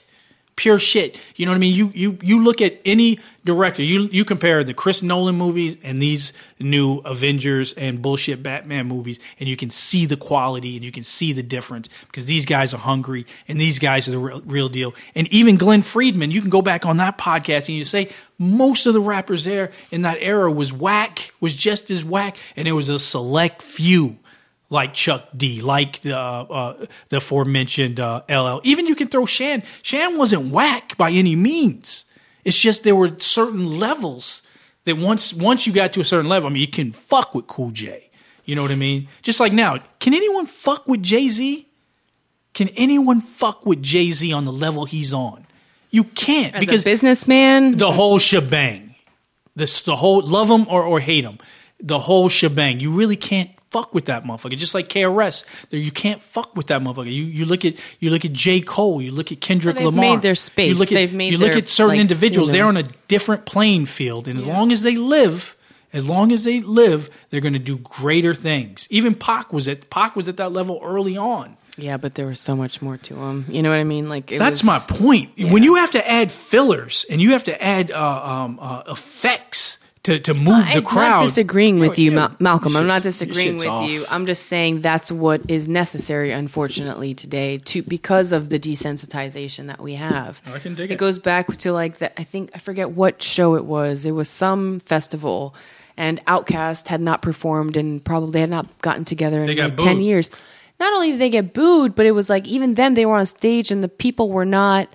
The audience was not appreciative. They weren't feeling it. Like even Andre 3000 was like, "What am I alone up here? You know, am I the only one feeling this? Am I the only one dancing? Like, what's going on?" It might not have been that crowd. I mean, it's not the right crowd, but the crowd expectation was, you know, big lights, big sounds, you know, all of that stuff. That the hype, you know, that not everyone necessarily needs, but because there's a lot of desensitization, you need so much more to actually feel anything. I mean, you get that. And that's sad. I get that. They have to be drunk, or they have to be high, they have to be under the effect. I don't mind that. I don't mind the alcohol. All the senses need to be stimulated, and it's a little excessive. With rock and roll, drugs, booze, all that sex goes hand in hand. I do not denounce any of that. You catch me on any given day, any time, at the right place, at the right time, and the stars align. You know, I'm down for whatever. Yeah, but music used to make people high. You know what I mean? Yeah, I don't need anything. You know what I mean? I don't need people. We just need so much more now to have an effect. I dig you. I feel you on that. But you know what I mean? It is what it is, and I think we're in agreement in the main part. And I recognize your point on the times that have changed, but I also recognize the fact that I'm gonna start calling motherfuckers out, and you have to, because I mean this spills over into our very own culture in the community where this is forgiving. I mean I've talked about my son on this podcast numerous times, and even back in the day when I reminisce about him competing in t-ball, and how in baseball every kid can get 6 strikes until they hit the ball. You know what I mean? That's whack. Okay, that's whack. You get 3, you strike out, you hit the bench. And if you're whack, you don't get back up. You know what I mean? You don't get a position. You get cut. You know why? Because that builds something in you, because you know that feeling of loss. You got to have that. If you're celebrated because you're just okay and you get a record deal, or you get to get up at bat playing t-ball or baseball, why would you even try? Fuck you. You lost, kid. Hit the bricks. You know what I mean? I'm going over here to Jamal. Jamal's going to be my starter. That's what I'm looking for. You know what I mean? I'm not saying that Craig can't do it. You know what I mean? But, you know, if he ain't pulling his weight, he got to go and come back next year. Happened to Michael Jordan. And look what you got. Rings and things. That's what I'm talking about. Diamond rings and things. You know what I mean? I'm just telling you, Miriam Tazi. I'm a little passionate. A little. Oh, look what she did to me, people, man. I got to go to the doctor now. I'm just communicating, exchanging, debating, arguing. Speaking of parenting, I don't know if you've seen this video floating around about that father and son. Did you see that? No, but I saw one with father doing his daughter's hair, and it's like she messed it up. You can't do shit like that. No, he tries, and he knows it's bad, and then she looks at the camera and it's just like open. Hey, what, you tried to braid the shit? No, he just tried to put it up in a ponytail. But what type of dad was it? White dad, black dad? Black dad. And it was just, you know, did the motherfucker use lotion or pink oil moisturizer? He was brushing it. It was gathered. It's just the elastic just did not.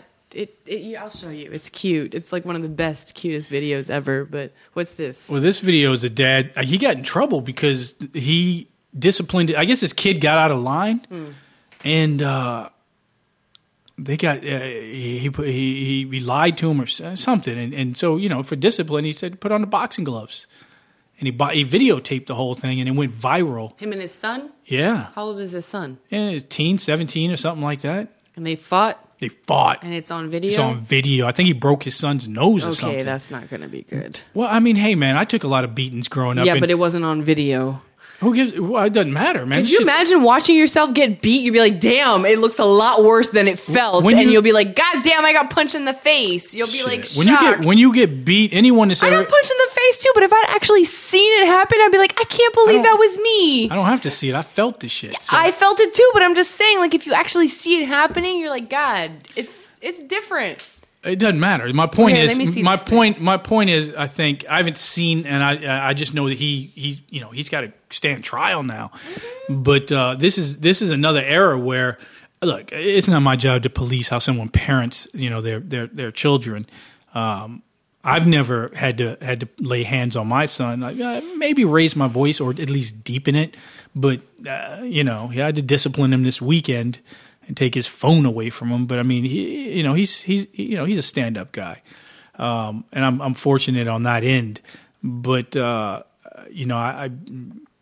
wouldn't want to be put in the position to actually lay hands on anyone for any reason. However, I don't condemn or condone anyone's tactics when it comes to this. I just think we as a society, and I'm calling society out on this shit too. I think we're whack. I think it's whack, and this culture, this protective, gated community, the culture that we reside in is soft.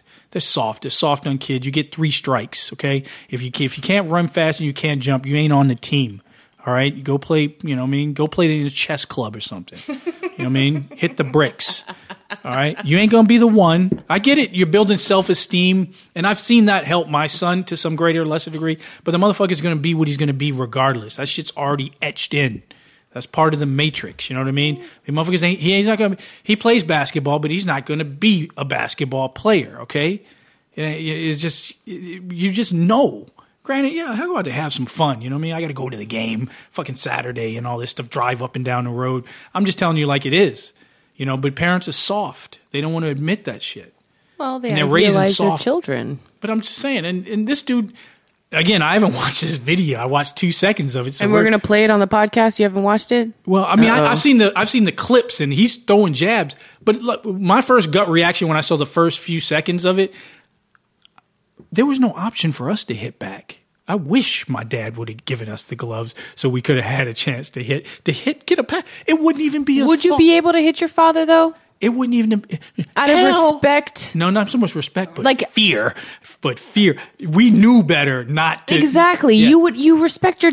Okay, maybe not respect. You're afraid enough where you wouldn't do that. Fear outweighs the respect part. I could never... But if he says, protect yourself and you throw back or I'm going to keep hitting you, then you ain't... Look, you got to... But you guys used to wrestle in front of your family members and stuff. Oh, yeah, so my old man used to... thing. It used to be like gladiators. Yeah, you told me about that. It was like gladiators. So you have to get in the room for entertainment, right? Yeah. And fight. And it would be in the street, on the grass, in the gravel, wherever. It wasn't so much I don't meat. understand that guys wrestle and stuff and it's like a thing, It would be a fight. But yeah, it didn't sound like just wrestling. It sounded fight. like, yeah. But mainly that was with my cousins. I don't really... Okay, that makes it okay. That doesn't make it okay. It's old family members, okay. It's cool. It's your cousin. Yeah, but you're not going to kill him. But you're hard, though. It hardens you up. You know what I mean? You don't want no soft motherfucker. I wouldn't do it. I don't have a reason to do it now. Exactly. What is it harden you for? For Virginia? Yeah, but it's really? But it's like my son. You know what I mean? There was...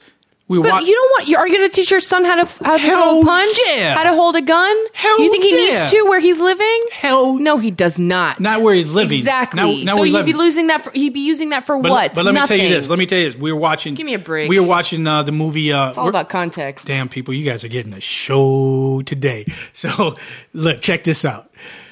We were watching Barbershop, the new movie, right? And there's a scene where there's a fight that's ready to break out, and dude walks up on the other dude, right? And so I'm watching it, and I'm narrating, and I'm like, you see what he's doing? He's doing everything wrong. And my son looks up at me, and he's like, why? I was like, well, he just let dude walk up on him, and he's about 2 inches from him, and he's got his hands in his pockets. So when it goes down, and believe me, if you're in front of a thorough motherfucker that knows what's up and knows the streets, he's going to take advantage. It's kill or be killed. So you got your hands in your pocket. You go to any World Star video and you watch those dudes that they got their hands down or they let someone get in their space. Rule number 1, when you're getting into a confrontation, right? Someone walks up on you, you take a step back. You take a step back and ready yourself. And you never have your hands in your pockets. Or wear flip-flops, never. I was getting ready to get into that. You learn. See how you learn? And you haven't even been in a confrontation, but you know what not I have to not. I have. No, okay? I'm talking about right now, here and now. Not recently. But you know now what. And I am wearing flip-flops, so I have nowhere to go. What do you wear? You wear boots or tennis shoes at all times. You go to Flint, Michigan, you wear flip-flops, and you see where that gets you. You live in Africa, okay? You talk to me about Flint, Michigan. I've lived in Africa, okay? Well, I know how to run away from shit. Well, Africa's different. Not only people, from the animals, too, you got to run when they come after you. Yeah, but Africa is different because the feet it hardens. Yeah, it's different. It's a little more calloused. A little bit more callous. So let's just, I haven't gravel. It's just dirt. You can just run through dirt. Is that what you're trying to say? I haven't been to witness this, but I have cousins with hard feet. Yeah, they can walk on gravel like it's nothing. I can't even walk on a silk sheet. What the fuck? But here, let's get to this thing because we're running this podcast kind of long.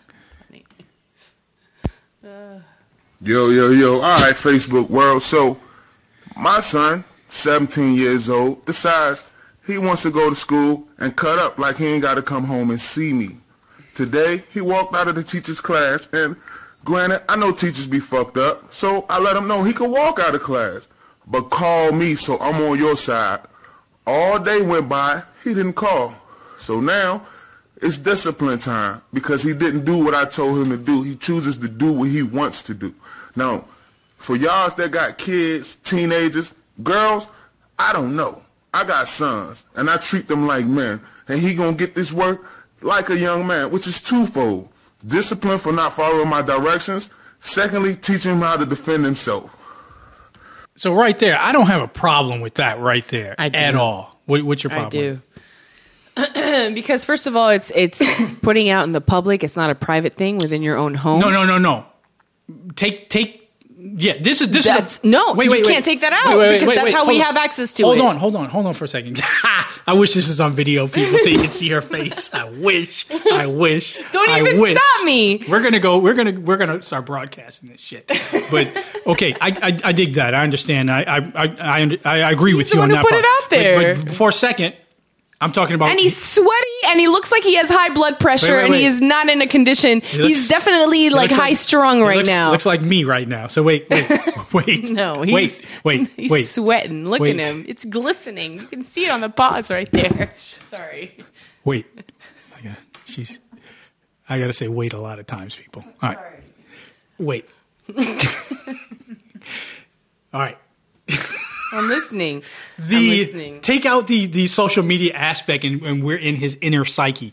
I'm talking about, do you agree? That's not my psyche. I can't relate like that. But do you agree with his philosophy on what he said?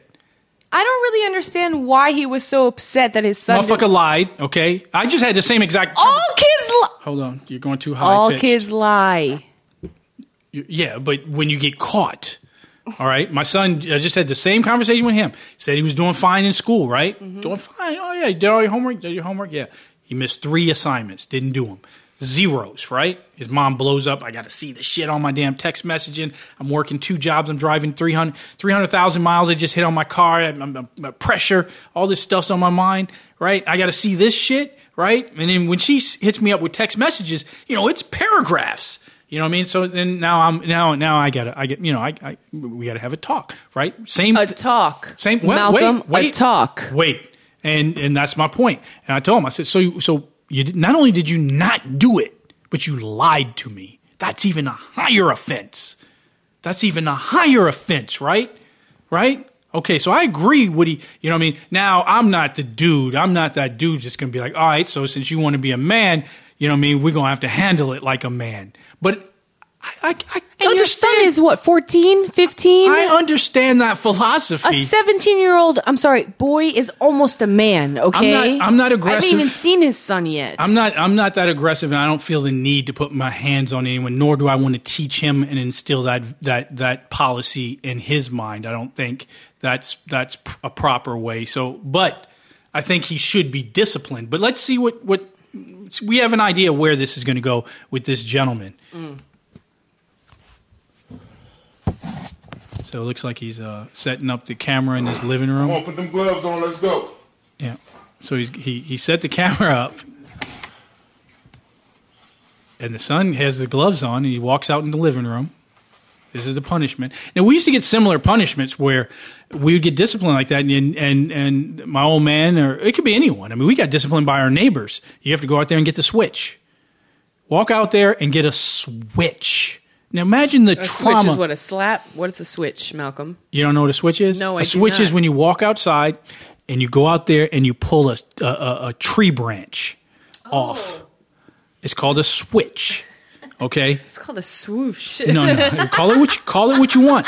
But there was nothing more traumatizing than when they say go outside and pick the switch. So not only do you have to get the tree branch, but you have to take off the leaves and everything too. Like the side little branches. yeah, and you bring the switch back, and then the firing commences. All right, I know the sound. And it's not one or two. And don't put your hand behind on your ass or your leg or wherever you're being hit. I'll cut you. Man, come on. No, they start over. Move your hand. Now we're going to do it again for round 2. So I can relate to this. It doesn't make it okay, Malcolm. Just because you can relate doesn't make it okay. I'm not saying, I didn't say I condemn or condone it. People do what they do. That's their policy and that's their house. And how they manage their house is between them, their house, and their God. It had nothing to do with me unless I see it. Unless even still, it's not my quarrel. You know what I mean? But if you think about how you are with your son, Yeah, but that's like my son. Yeah, but that's what matters. Now, this is him with his son. Yeah. And he's but if I know him, even my brother, I have brothers that discipline their kids differently than I do, but I don't intervene with that. That's his family.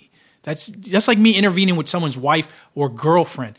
You stay the fuck out of that shit because that's between my parents. I used to have conversations with my mom about my dad and stuff like that until I learned that's a man and a woman. And what they have, that bond, whether good or bad, is between them. And there's nothing more sacred. There's nothing more emotional. There's nothing more connected or disconnected. And there's not a goddamn thing I can do.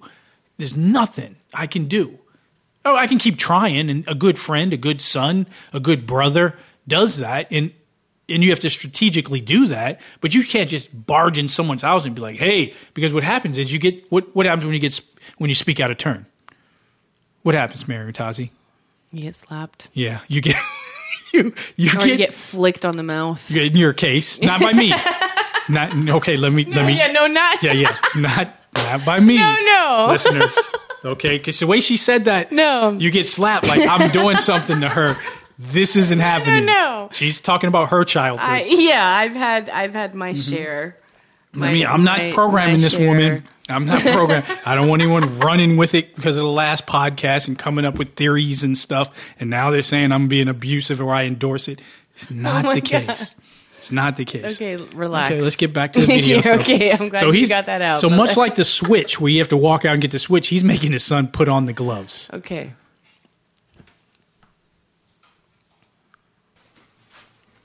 And he's lacing them up. God, that would fear right now. Oh man, I would be pissing my pants. Sweat.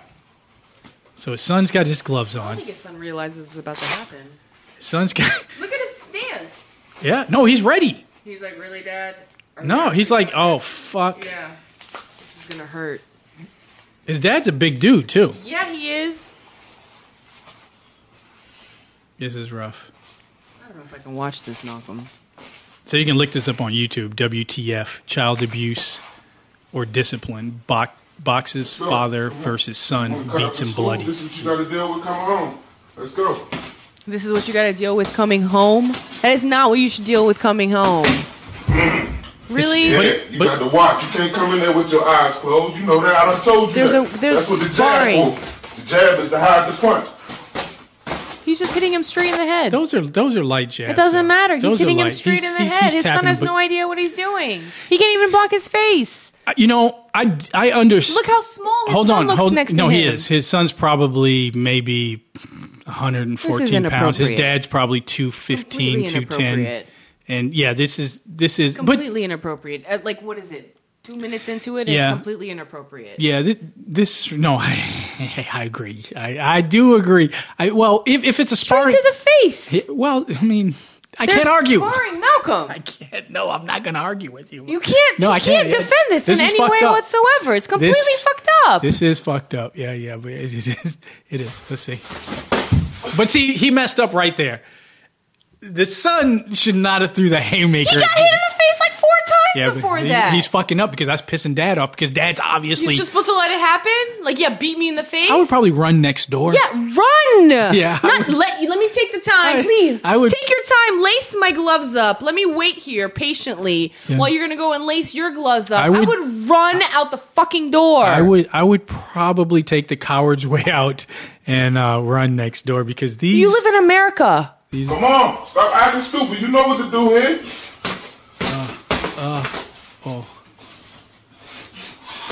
Ooh. Yeah. You want to play around in school? Niggas don't have to come and get this. Okay. They don't have to come and get this work, do they? See, I don't really need to watch anymore. Yeah. I think we get it, and I believe in this case. Okay, now earlier in the podcast, you heard me talk about being soft and 3 strikes and all that. I still stand by that, but what this is, it goes a little bit too far, and I think what happens is the dad has other issues going on within himself, and taking it out on his son. And what he's doing is yes, he's projecting that anger and rage on his child, which is clearly wrong. Therefore, I think yes, the smart thing is for social services to step in. To step in. I want to see that right now. And that ain't right. And that shouldn't be celebrated online either. Something like that should be taken down. Bizarre. And we should not find entertainment value in something like this. I mean, yes, it should be taught maybe in psych classes or something like that. But like I said, I had a similar problem with my son like this weekend. Or, you heard me on the last podcast. And just, my emotions up and down. Whether I was angry or whatever emotion I was feeling. And when I got that news, I could see how someone could slip and channel that. But, what I usually do is, and I think I'm pretty good at it, is able to take a step back. Don't say shit at all or wait until I cool down to address the situation at hand because it's so easy to slip into, get a drink or something and then project that anger. Or in this case, put on some boxing gloves. So it's clearly, that doesn't work, people. Probably not even good to look it up. I mean, if you want to, it is online, and this is sort of old news anyway. Not a fun clip, that's for sure. That was rough. Yeah, he took some, and it was still. That's only 2 minutes in. There's 5 minutes of footage here, and it says "beats him bloodied." Yeah, so no need. I'm good. I mean, if you love your God, man, or if you love your seed or your son or whatever you call him or her, your seed. I still can't get over you use that term. My seed? He is my seed. I call him my God too. He's, you do everything for him. You know what I mean? I know, but just your seed. This sounds weird. I call him my junior. That's fine. Your junior, your son. You got to protect. You have to protect. The children because they are the future, and that's what's most important. I mean, I understand discipline and teaching. Teaching a child that life is not easy. I mean, but for example, like my father, when we're going through all this stuff, and our personal stuff, like, I'm just like, I just kind of was fed up and I was like, so, when does life get any easier, Dad? And he was like, only when you die, and it's just. I think life gets. But I was like, even when you retire, that's a tough thing to say to a child. My dad is very like that, and I was just like. But I don't judge him for that. I don't judge him at all. I feel though, like I felt it, and I was like, okay, like there's no like when I asked him specifically, I was like, when do we have to when do we get to stop struggling? Like, why do we always have to keep fighting? Why is it always a struggle? Like, why can't anything be easy? And he's like, nothing in life is easy until you die. I was like, and even damn. that ain't easy, but that's a tough talk to have. I think that's probably not the route of my advice. Jesus Christ, what type of fathers do we have on this earth? I mean, he was going through his own stuff because of his mom, exactly. And I get that that's what he was feeling, but that's so like. That's a lot for a child. That's a lot. That's a Yeah, burden. I'm an adult, but I still like it resonated with me. You know, I'm like, God damn. So there's no like easy way to live. You know, and it's like, okay, I'm suffering, and this is the way it's gonna be, and it's like acceptance. I'm pretty fortunate. I'm pretty.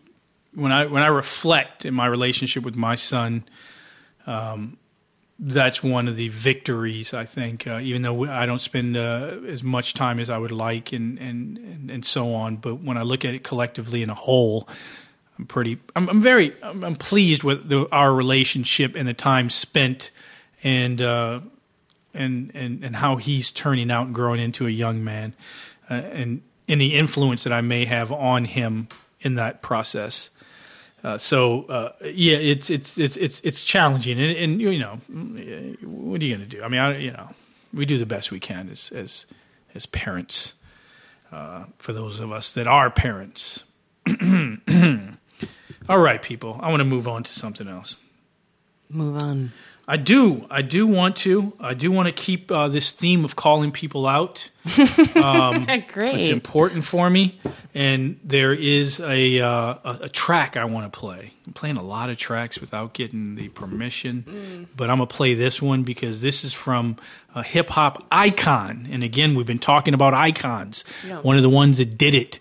One of the ones that did it well. One of the OGs. You know what I mean? From Houston, Fifth Ward, the Ghetto Boys, Willie D. I don't know if you were familiar. I haven't heard this song yet. You told me about it. And oh man, he brings heat, let me tell you. So is this new? It's new, yeah, he just dropped it. He's fed up. You know what I mean? He's fed up like a lot of people. A lot of people are getting passes, not just in hip-hop, not just in the hip-hop culture, not just, on film, TV, or should I say also on film and TV and politics. The people are just getting passes and they're running around and they're saying what they want, doing what they want, and people aren't really calling them out on it. I mean, look, somebody's got to do it. Someone's got to say it. And like I said, it goes back to it.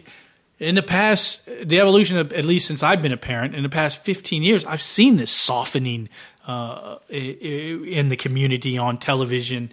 Not so much in this last parent, but but there's been a...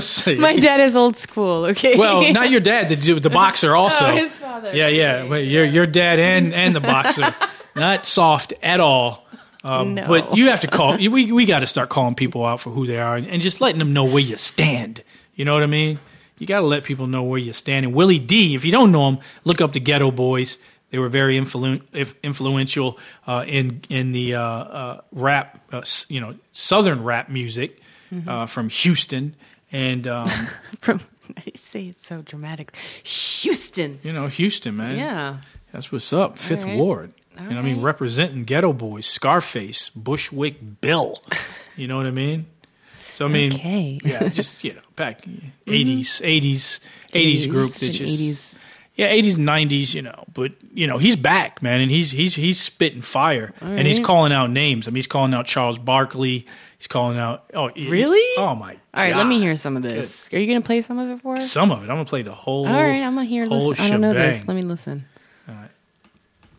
Just as the slave master in that day used Tom, the house Negro, to keep the field Negroes in check, the same old slave master today has Negroes who are nothing but modern Uncle Tom. He take a Negro, so-called Negro, and make him prominent, build him up, publicize him, make him a celebrity. Tell your nigga jokes while he in the room, he gon' laugh harder than you, cause he a coon. I'm a goon, top down, pants up when I walk. Never call a CEO a boss, I'm not a coon. Boom, it's the elephant in the room. Nah, that's a motherfucking coon. Black's been free since Lincoln got wasted, but some of these niggas still on the plantation. Listen up, Charles Barkley. You light-skinned, but they still calling you a darkie. The only reason that they put the mic in your face is so you can do their dirt and talk down on your race. TNT made you big, put you on a wig. Now you acting like you never had trouble with pigs. You kissed a man in the mouth of real dudes, that's a no-no.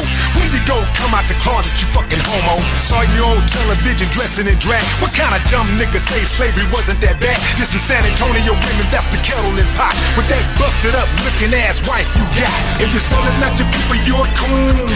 If you hate your own kind, you a coon. Bootlicker, shucking jive, you a coon. You a coon, you a coon, you a coon.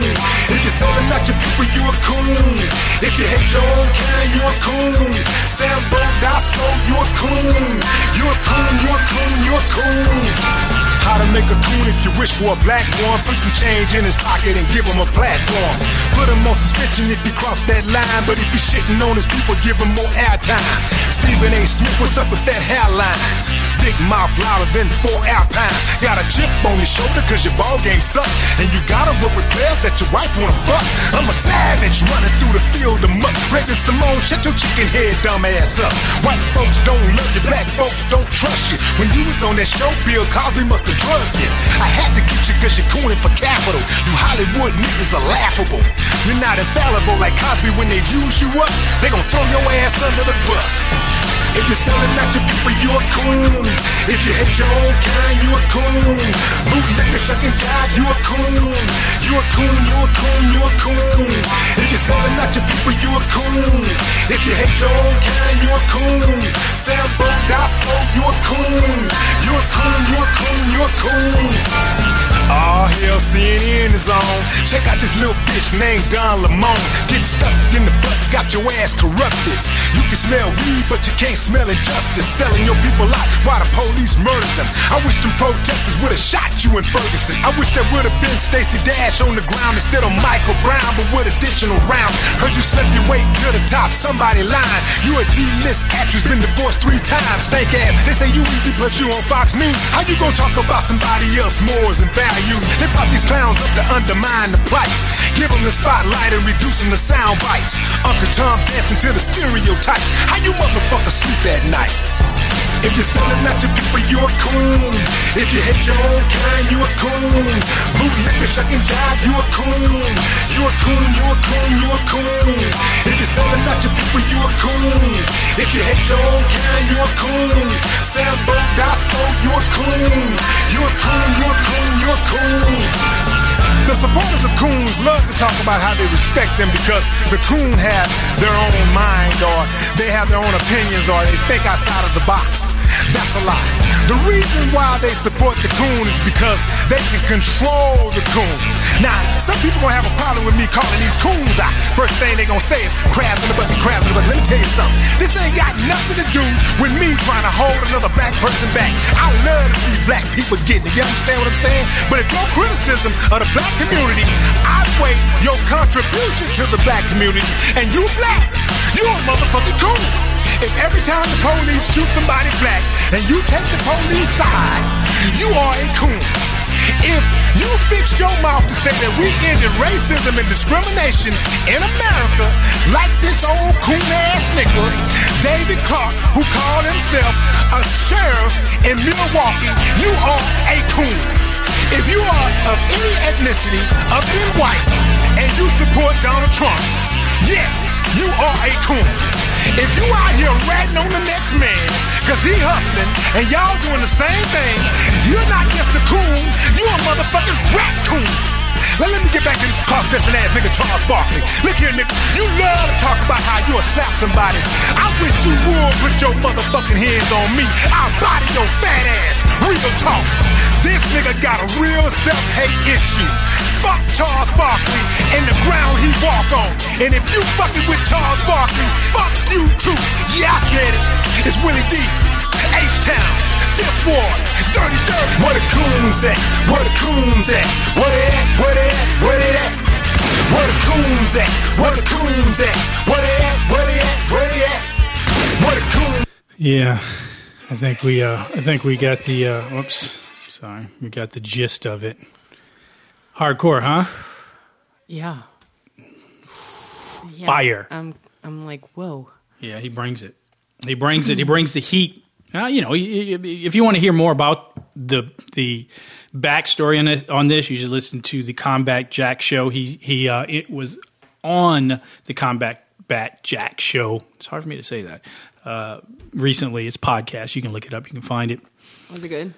Yeah, I mean, I'm a fan of Willie D. You know, I mean, he's hardcore. You know, I learned a lot from him too. He doesn't drink, never did drugs, nothing like that, clean living and stuff. But he's hardcore. He talks about his upbringing in Fifth Ward, very rough area, much like Flint, Michigan, and how abusive, his mother was to him growing up. On top of not having a father and not impact and of poor decisions that he made, and recognizing that he made a long list of bad decisions throughout his life, but eventually blossomed into a very, very wildly successful music entertainment career.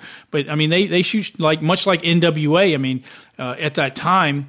There was of course you had the East Coast boom bap music, Public Enemy, Run DMC, Beastie Boys, and I'm going to forget a few off the top of my head. And West Coast you had Ice-T, the Rhyme Syndicate, and NWA. Philadelphia had Willie D, Hillside Hustlers, and Houston, I know I'm forgetting people, but Houston had the Ghetto Boys, and they were they were all parallel to each other at that time. I forgot that they were from Houston. Yeah, not from Houston, but I rap a lot.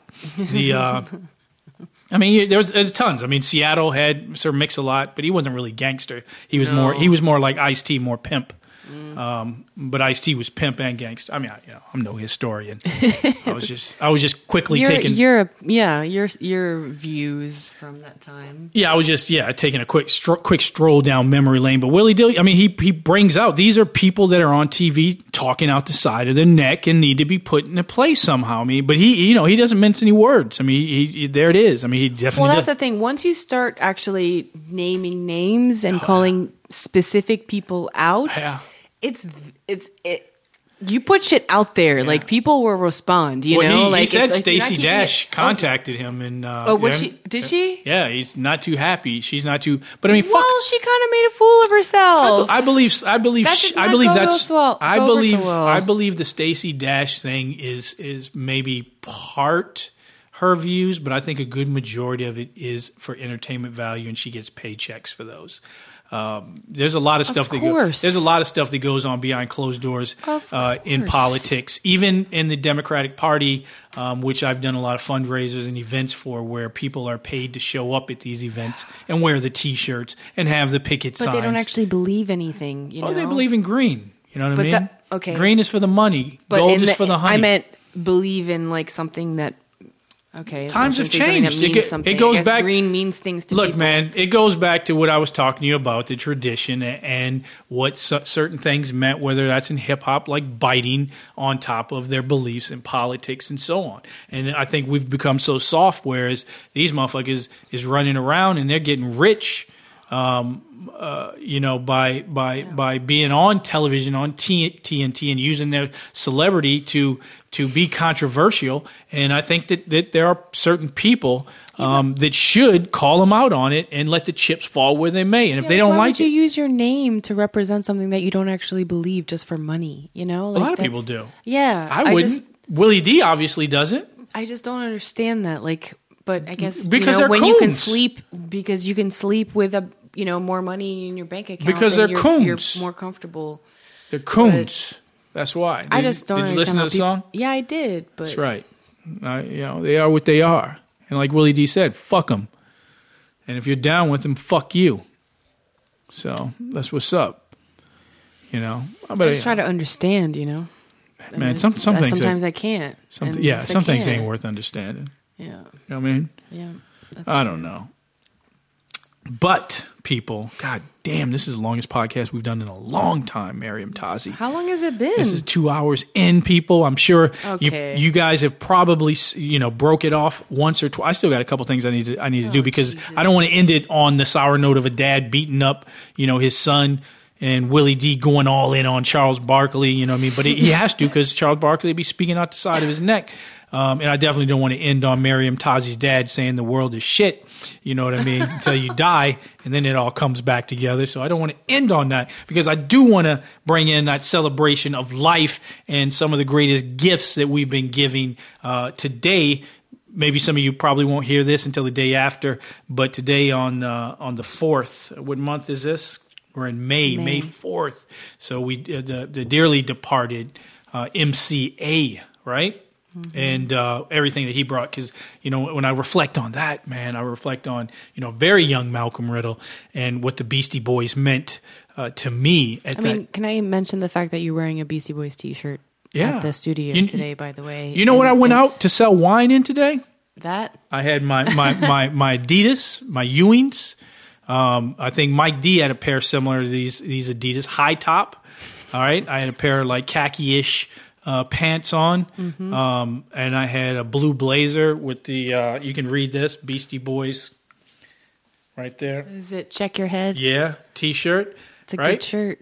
And I it's had a little that. Big, but yes. Well, I've lost a little bit of weight, you know what I mean? I'm lean, I'm trim, you know what I mean? I'm in fighting shape. You know, I'm ripped, shredded, I got striations. I just like that you're representing, you know, like all day I did. Every account I went. I don't think mention it. I don't think anyone noticed. I saw a couple double looks. I did. No, I'm talking about when I was at the account. I'm not an account. Yeah, she notices because she knows what's up, people. But I went out, hit a bunch of accounts, and that's what I wore all day. I was representing. I listened to the Beastie Boys all day today. You know, and I was on the road for hours. I know. You know, for hours. So I actually put this tribute together real quick when I was in studio, and we'll play that right now. A little tribute to MCA, some of the interviews, some of the sound bites that me and Grandmaster Katz caught, you know, with some of the shows from 2015. We've managed to nail down a few quick interviews and grab some thoughts from Be Real, from Cypress Hill, and some of the other members of Cypress Hill. Who else was Immortal Technique? We got a soundbite from DJ Hurricanes on there, Eric Bobo. Who else? I don't remember. I wasn't there. Well, you'll hear them. You'll hear them, and I'll post them on the podcast.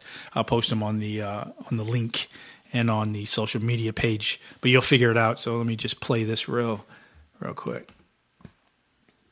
MCA, just a blessed soul, man. And you know, one of the guys that I admired, you know, coming up when I first started b-boying and hip hopping, and I seen, you know, his style and what he did, and you know, definitely made me want to do my thing too. You know what I mean? One of the pioneering, you know, pioneering dudes from a pioneering act of what would be, you know what I mean, the rap that would take rap around the world. You know, I was Beastie Boys, I was MCA.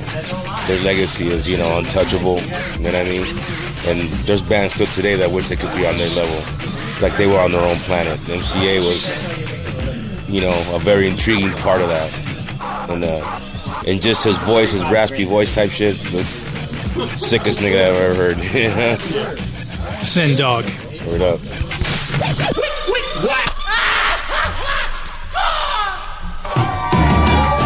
I was into keeping my shoes clean. I didn't want no DJ Hurricane shoes, you know, the young stuff, you know, You know, I didn't want nothing to happen, but you know, I couldn't leave them hanging because they was cool, cooler than the other side of the pillow. So, and I did it. You know, once I did it, I started enjoying it, and more and more and more and more. Then we start clicking.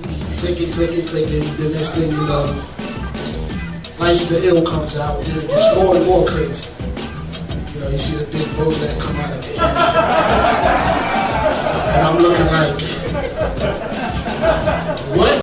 So in that scene right there, just so, because the sound on this one was a little off, that's DJ Hurricane reminiscing about his early days of DJing for the Beastie Boys. And on tour, I remember this as a teenager on the show. I'd never seen this before, and it blew my mind that we were watching the show. I was front row watching the License to Ill, and in the center of the stage, a big boner came out in the middle of the stage. It was huge. It was like 3 stories tall. It was huge. So this was DJ Hurricane reminiscing about that. Oh, we do it. You know, then I was on the ground. I couldn't hardly DJ because they used to jump around so much, and so many girls used to come on stage that the needle used to jump all the time. So every time we did Fight for Your Right to Party, like, it was like, I'm just standing back there like nothing I can do. So then I came up with the idea of Together Ever Tour is to hang me from the ceiling so I don't touch the ground. Because I can't DJ while y'all get crazy, because the needle keeps jumping. So I used to come out the air and I used to stop about this high off the ground. And then I was able to DJ like I wanted to. That's just a short story of many stories that I can actually say today.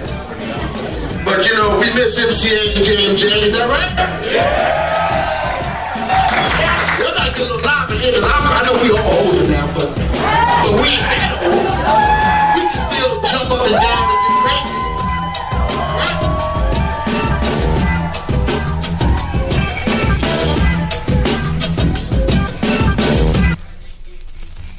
We do MCA Day every year in Brooklyn. I don't know if you've heard about it. Yeah.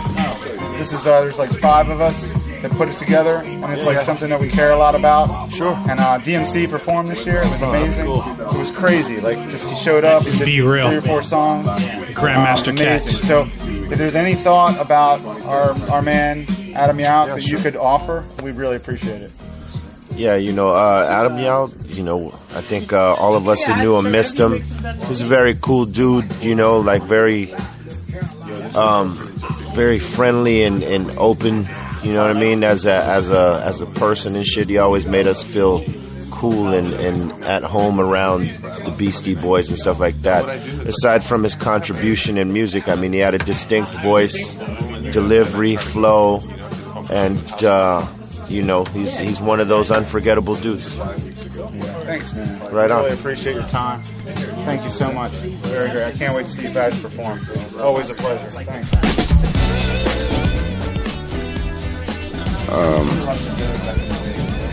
MCA and I were really became good friends when I was touring with them during the Ill Communication days, and they check your head, tour and everything.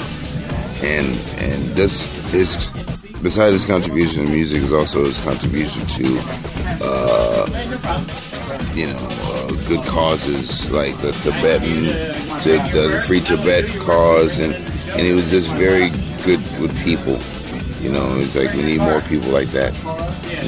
So besides him being a good musician, he was a visionary. He had a lot of people may not realize, or maybe they do, but he was the one to kind of really help guide that ship of the Beastie Boys. Do you have any one specific memory? Maybe something you guys did backstage before the show?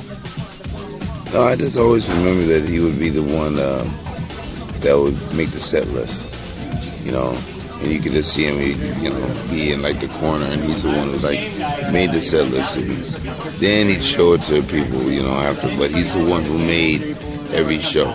So it changed, and it was him that's the one who put it together. Hey, I just wanted to say thanks real quick for playing at the Rock and Roll Hall of Fame and the Beastie Boys got inducted. I was there that night. You were there. I was there, and I live out here, so it was a really big deal. Yeah. We didn't know Yauch was sick. Captain Kirk Douglas. So when you guys showed up, it was really bittersweet. No, I know. I remember, it was a heavy vibe in that room. Do you have anything to say about Yauch at all? We celebrate MCA Day every year in Brooklyn.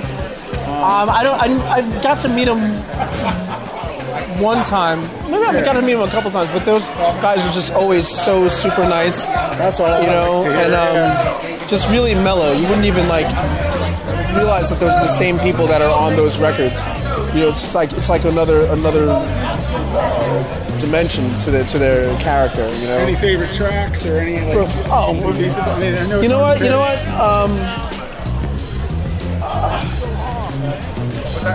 Gratitude. Nice. Gratitude is it's like when I hear that now, that song brings me to tears now. Like when I hear that, just like when you listen to his playing on that. I mean, of course he's a great MC. There's the other song, the really conscious one on Ill Communication. When he's just going off and off. What's that again? Go to Sattva Vow. I don't know the title of it. Is it real slow and No, it's not really that slow. It's like he's talking about the planet, and he's talking about how we have to treat women. And well, it might be past the mic. No. Where he talks about the disrespect to women has got to be through. He does that on Pass the Mic? Yeah. Well, Pass the Mic. Yeah, that's my favorite. Yeah, that's a musical masterpiece. Yeah. Is there anything you can say about MCA that we could play at MCA Day next year at Adam Yauch? I mean, it's kind of hard to talk in the middle of all this. I think that, like, look. Mortal Technique. Bottom line is, it's important for us as a culture to have as many outlets as humanly possible. And when we don't look beyond just the norms of what people present, then we're doing ourselves a disservice. And I feel like with MCA, with a lot of other things that come out, you really have the potential for other people to say, hey, now we're going to have an additional voice and we're going to help get things out to where they should be, to a place that, you know, maybe people aren't hearing it or they're not getting the message. Sometimes people can't get the message from me. They need to get it from you. Or they can't get it from him. They need to get it from him.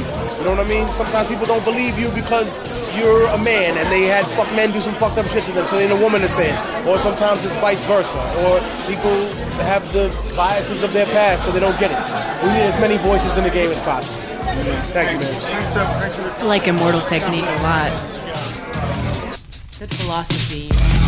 He's strong. Mentally and physically. Yeah, but I meant mentally. Yeah, he's a good brother. So yeah, that's just reflecting on MCA. You know what I mean? I like the way these guys think. Yeah.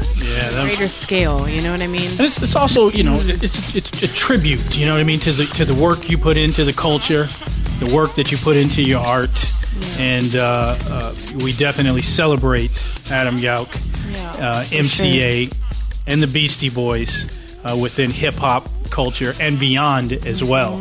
So those contributions are recognized here on the American Riddle podcast, and we're going to continue to celebrate them. So I just put that together real quick while I was in the studio. It took me a minute, awesome. But you know, I'm trying to. You did good.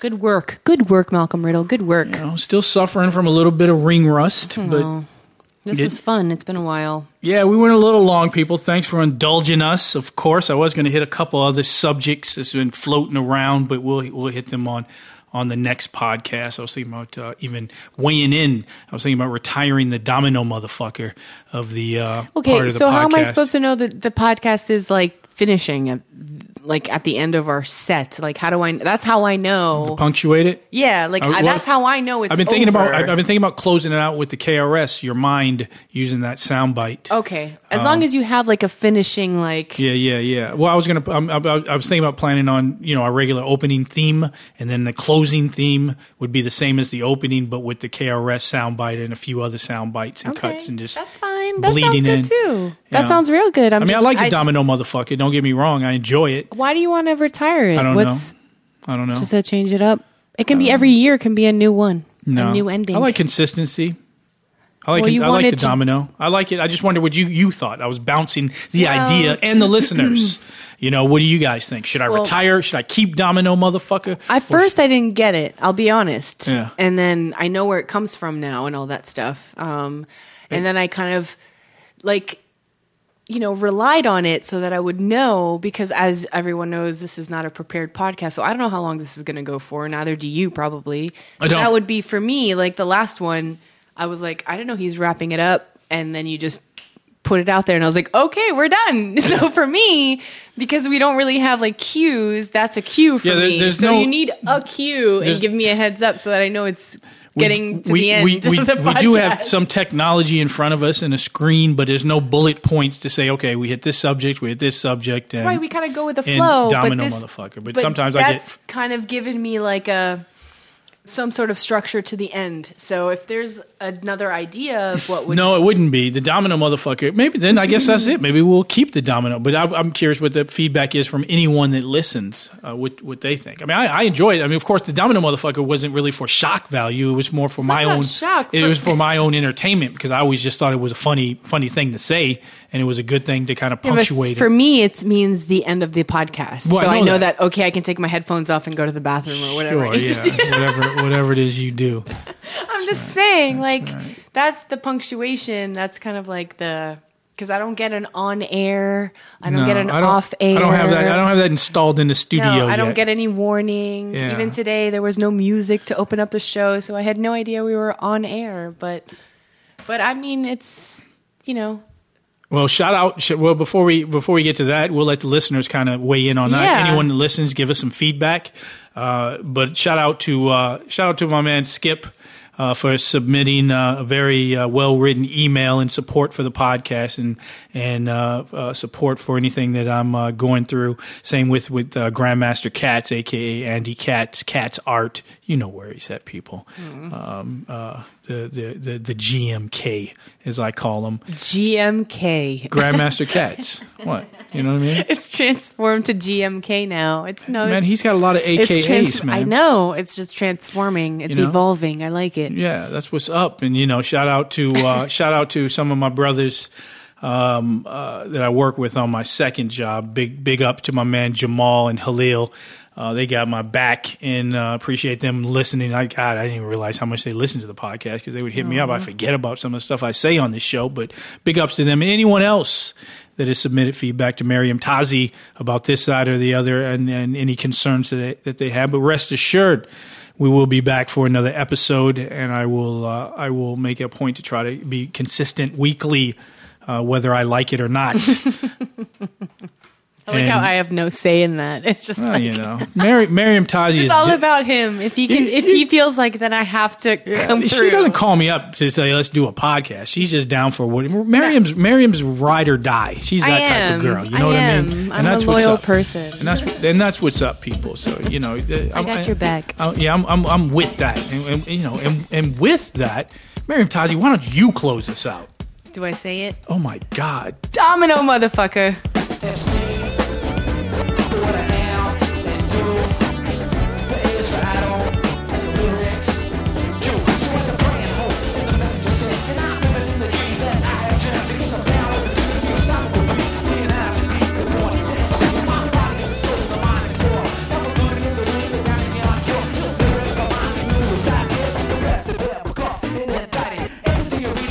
Center stage.